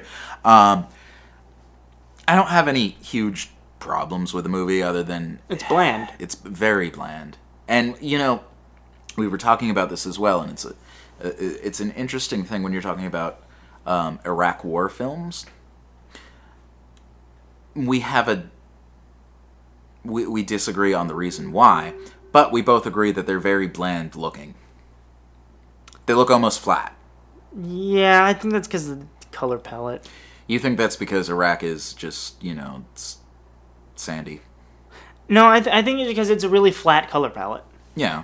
But my argument would be, I think that it's simply that people are afraid to be very stylistic when they're trying to shoot it like a documentary. Yeah. Because it's an ongoing conflict, and we have to pay the certain amount of reverence to it that you couldn't make a Tarantino film set in the Iraq War. Oh, no. But, speaking of Tarantino, you could take things that are a very bland color palette, look at Reservoir Dogs. Or look at fucking Django. Yeah. Reservoir Dogs in particular, shot mostly in a warehouse, and it looks fucking beautiful. Yeah. Django, shot in the Old West, shot in very blasé-looking places, looks fucking beautiful. But those are heavily stylized films. Oh, yeah. Clint Eastwood has no style. I have never seen a stylized, not even just Clint Eastwood, but I've never seen a stylized-looking Iraq War film. Well, I mean, I'd go as far to say as maybe The Hurt Locker. It was a good-looking film. Yeah, it was I wouldn't pretty. call it terribly stylized. Yeah, fair enough. I know. But it was a forgettable movie. Yeah. I mean, it felt like a January release. Mm-hmm. Fuck you, it's January. A very important January release, or but a January release, January nonetheless. Release, but yeah. Actually, speaking of January releases, did you hear that fucking Liam Neeson said basically "fuck you" to guns? Really? Yeah. Explain. He made a statement. I forgot what it was, but he was saying like, hey, "Can you do a Liam Neeson impersonation?" I have full-blown AIDS. Well, he said basically like, the amount of guns in America is disgusting. Well, he's an English person, yeah, and coming from there, it's like, yeah, like he said, there's shocking. Like he said, there's like shocking. something like 350 million people in America, and 300 million of them have guns. Yeah, and it's disgusting. And well, it's baffling wrong on both counts. There are 250 million people in America, shit, and 350 million of them have guns. I don't like math. Anyways, Anyways, you're an Asian. What does it matter with you? Yeah, whatever. Breaking stereotypes. But no, he said this, and immediately every gun provider for Hollywood films, because I guess they contract them specifically, and especially the one for Taken 3, is saying not to ever support Liam Neeson action films ever. Not surprising to me. The gun lobby in this country is one of the most powerful fucking machines in the face of the earth. Despite it's that and the healthcare industry. Mm-hmm. Yeah. Big personal fuck you goes out to the healthcare industry. You never return my calls. Oh, especially the healthcare industry in the state of Florida, run by Rick Scott, responsible for the largest case of Medicare fraud in U.S. history. And what Florida do, it elected him to its highest office. And he looks like Voldemort, so fuck him. I thought you were going to say it's Disney. Yeah. Yeah, Disney. Fuck you, Disney. Disney. I have no problem with Disney. If you fuck up Star Wars, then fuck you, Disney. Sure. But, I mean, it's pretty hard to fuck up Star Wars at this point. Mm-hmm. It's unfuckable already. It's too far fucked. Anyway, American Sniper. You know what I find interesting about this movie, and about biopics in general. I feel like you have to work very hard, and we were just talking about real life not working like a movie with Boyhood. I think it must be very hard to make a biopic because you still have to string a narrative out of just like a series of events happening in a person's life. And even if it's a really, really interesting person like this guy, it's still just, a life. Yeah, which is what I give Selma props to, because it's taking, Dr. Martin Luther King, who's this very, he's iconic. Like, he's, one of the greatest American heroes. He's one of the greatest human beings at this point. Sure. And you can't make a film about his entire life because it's too much content. There's too many emotional things to leave anything out and, please everyone. So they base it around one particular event. And from what I hear, they do it phenomenally. You know what's interesting about that? We talked about a couple of shows ago, All the Way with Bryan Cranston, the Broadway show where he plays LBJ. Martin Luther King is a character in that show. And the way that they handle him was super, super fucking interesting.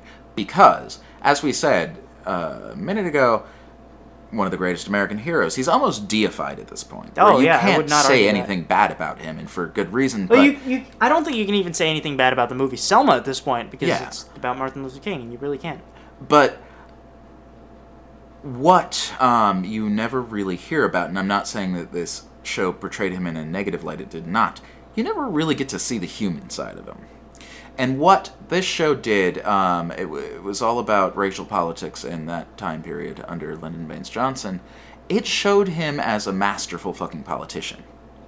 It had other characters who were, in his cabinet that were below him that were saying, like, okay, this is the civil rights movement the way we want to see it. And he's just like, no, that's not how it works in Washington right now. It showed him as understanding the system and understanding how to gain political leverage. And that's not something that you necessarily see in the Martin Luther King story. You just see this person that fought for the greater good, the greatest good, and, overcame all odds. You never see him saying, okay, but we have to do it this way, and we have to win over these people, and we have to carry out the issue in a way that's going to appease these people, even though we don't want to appease them because they're horrible racists, but we need to because they're fucking politicians. Yeah. It showed him as a very strategic person, and I thought that was super interesting because you never see it. Yeah. And the actor, can't think of his name off the top of my head, but hands down, just as fucking amazing, and if not more so than Bryan Cranston in that show. He was brilliant. He played him in such a way that he was not doing an imitation, but you did know it was Dr. King. And he was also very just real in the fucking part. Fantastic show. Go see it. Can't. It's closed. Ha! But I enjoyed it. What were we talking about? American Sniper? Yeah. Not a very good movie. It's all not right. a terrible movie. If you're gonna go see a movie, go watch Whiplash. But when I was... Okay, my point from before is you have to string a movie-type narrative Whoa, out of these biopics. We have points in this thing? No. You have to make a movie narrative out of these biopics. And the way this one chose to do it is they took those Al-Qaeda members and they literally made them Darth Vader. Like, the entire thrust of the movie was him going after this other sniper, this rival sniper, who was just as good. But they never... No. They never named him, but... That was his whole point for going back so many tours, right? No, they gave him a name. Insinuated. Did they? Oh, okay. They gave him a name. They called out Zarqawi, but I don't remember the name of the other sniper. Right? But no, was that really the point of the movie? You think? See, this is where I think that this it was is where the, this is where I it loses think that me. the movie insinuated that it was his reason for going back to Iraq so many times because there was something that was going on there that he couldn't put to rest. Yeah, and even at the end, like when he. No, we're not going to spoil that. But it's based on actual events. When he, I mean, go read a fucking newspaper. No, but the film. I didn't think the film had a focus. It's essentially about his life. It's essentially a biopic, and in that, I mean, they try to make a couple different points, and it never really ends up hitting one particular point. Sure. So you saying that? Oh yeah, the whole thing is about him going after this other sniper. Oh no, not the whole thing. But I think that that was a point after to the it. point that he starts when the way that he chose to put these events in order. Yeah. You see him getting to Iraq, you see him becoming this really good sniper, but there's always this one other guy, and it is one other guy. Yeah. I would argue that in the movie, not in reality, but in the movie, he was only allowed to let go and stop going to Iraq after he killed the other sniper, right? Yeah. I would argue that, yeah, it was trying to make the point that, like, oh, it was this other guy. Yeah. And I would like to look into the historical accuracy of that. See, and as much as, like, do you think it was really one other person? Do you think that would matter? Even if he was the greatest sniper in the U.S. military at the time, why couldn't another sniper eventually take this guy out? Why couldn't you just carpet bomb the city? I just think it seems like such a stupid, like, Hollywood-type moment to be like, oh, the only way he could have peace is to kill this other guy. And the thing I find actually really funny about the movie's called American Sniper, right? Yeah. You see him using that sniper rifle and sniping people just as much as you see other people using the sniper rifle, and he's, like, clearing houses. Sure. Like, they legitimately call this man the Legend. Like, Yeah. they refer to him as the Legend. Mm-hmm. It's his thing. And you're like, oh, so we're going to have a sniper.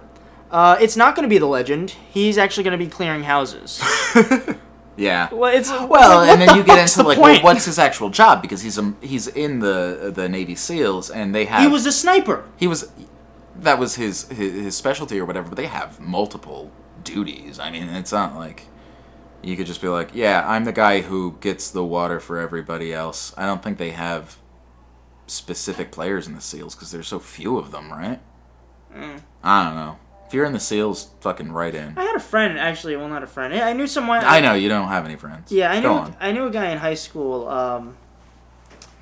He read books about the Navy SEALs every day. And he was a senior at the time, and he was in my Algebra 1 math class, and he was cheating off me the entire class.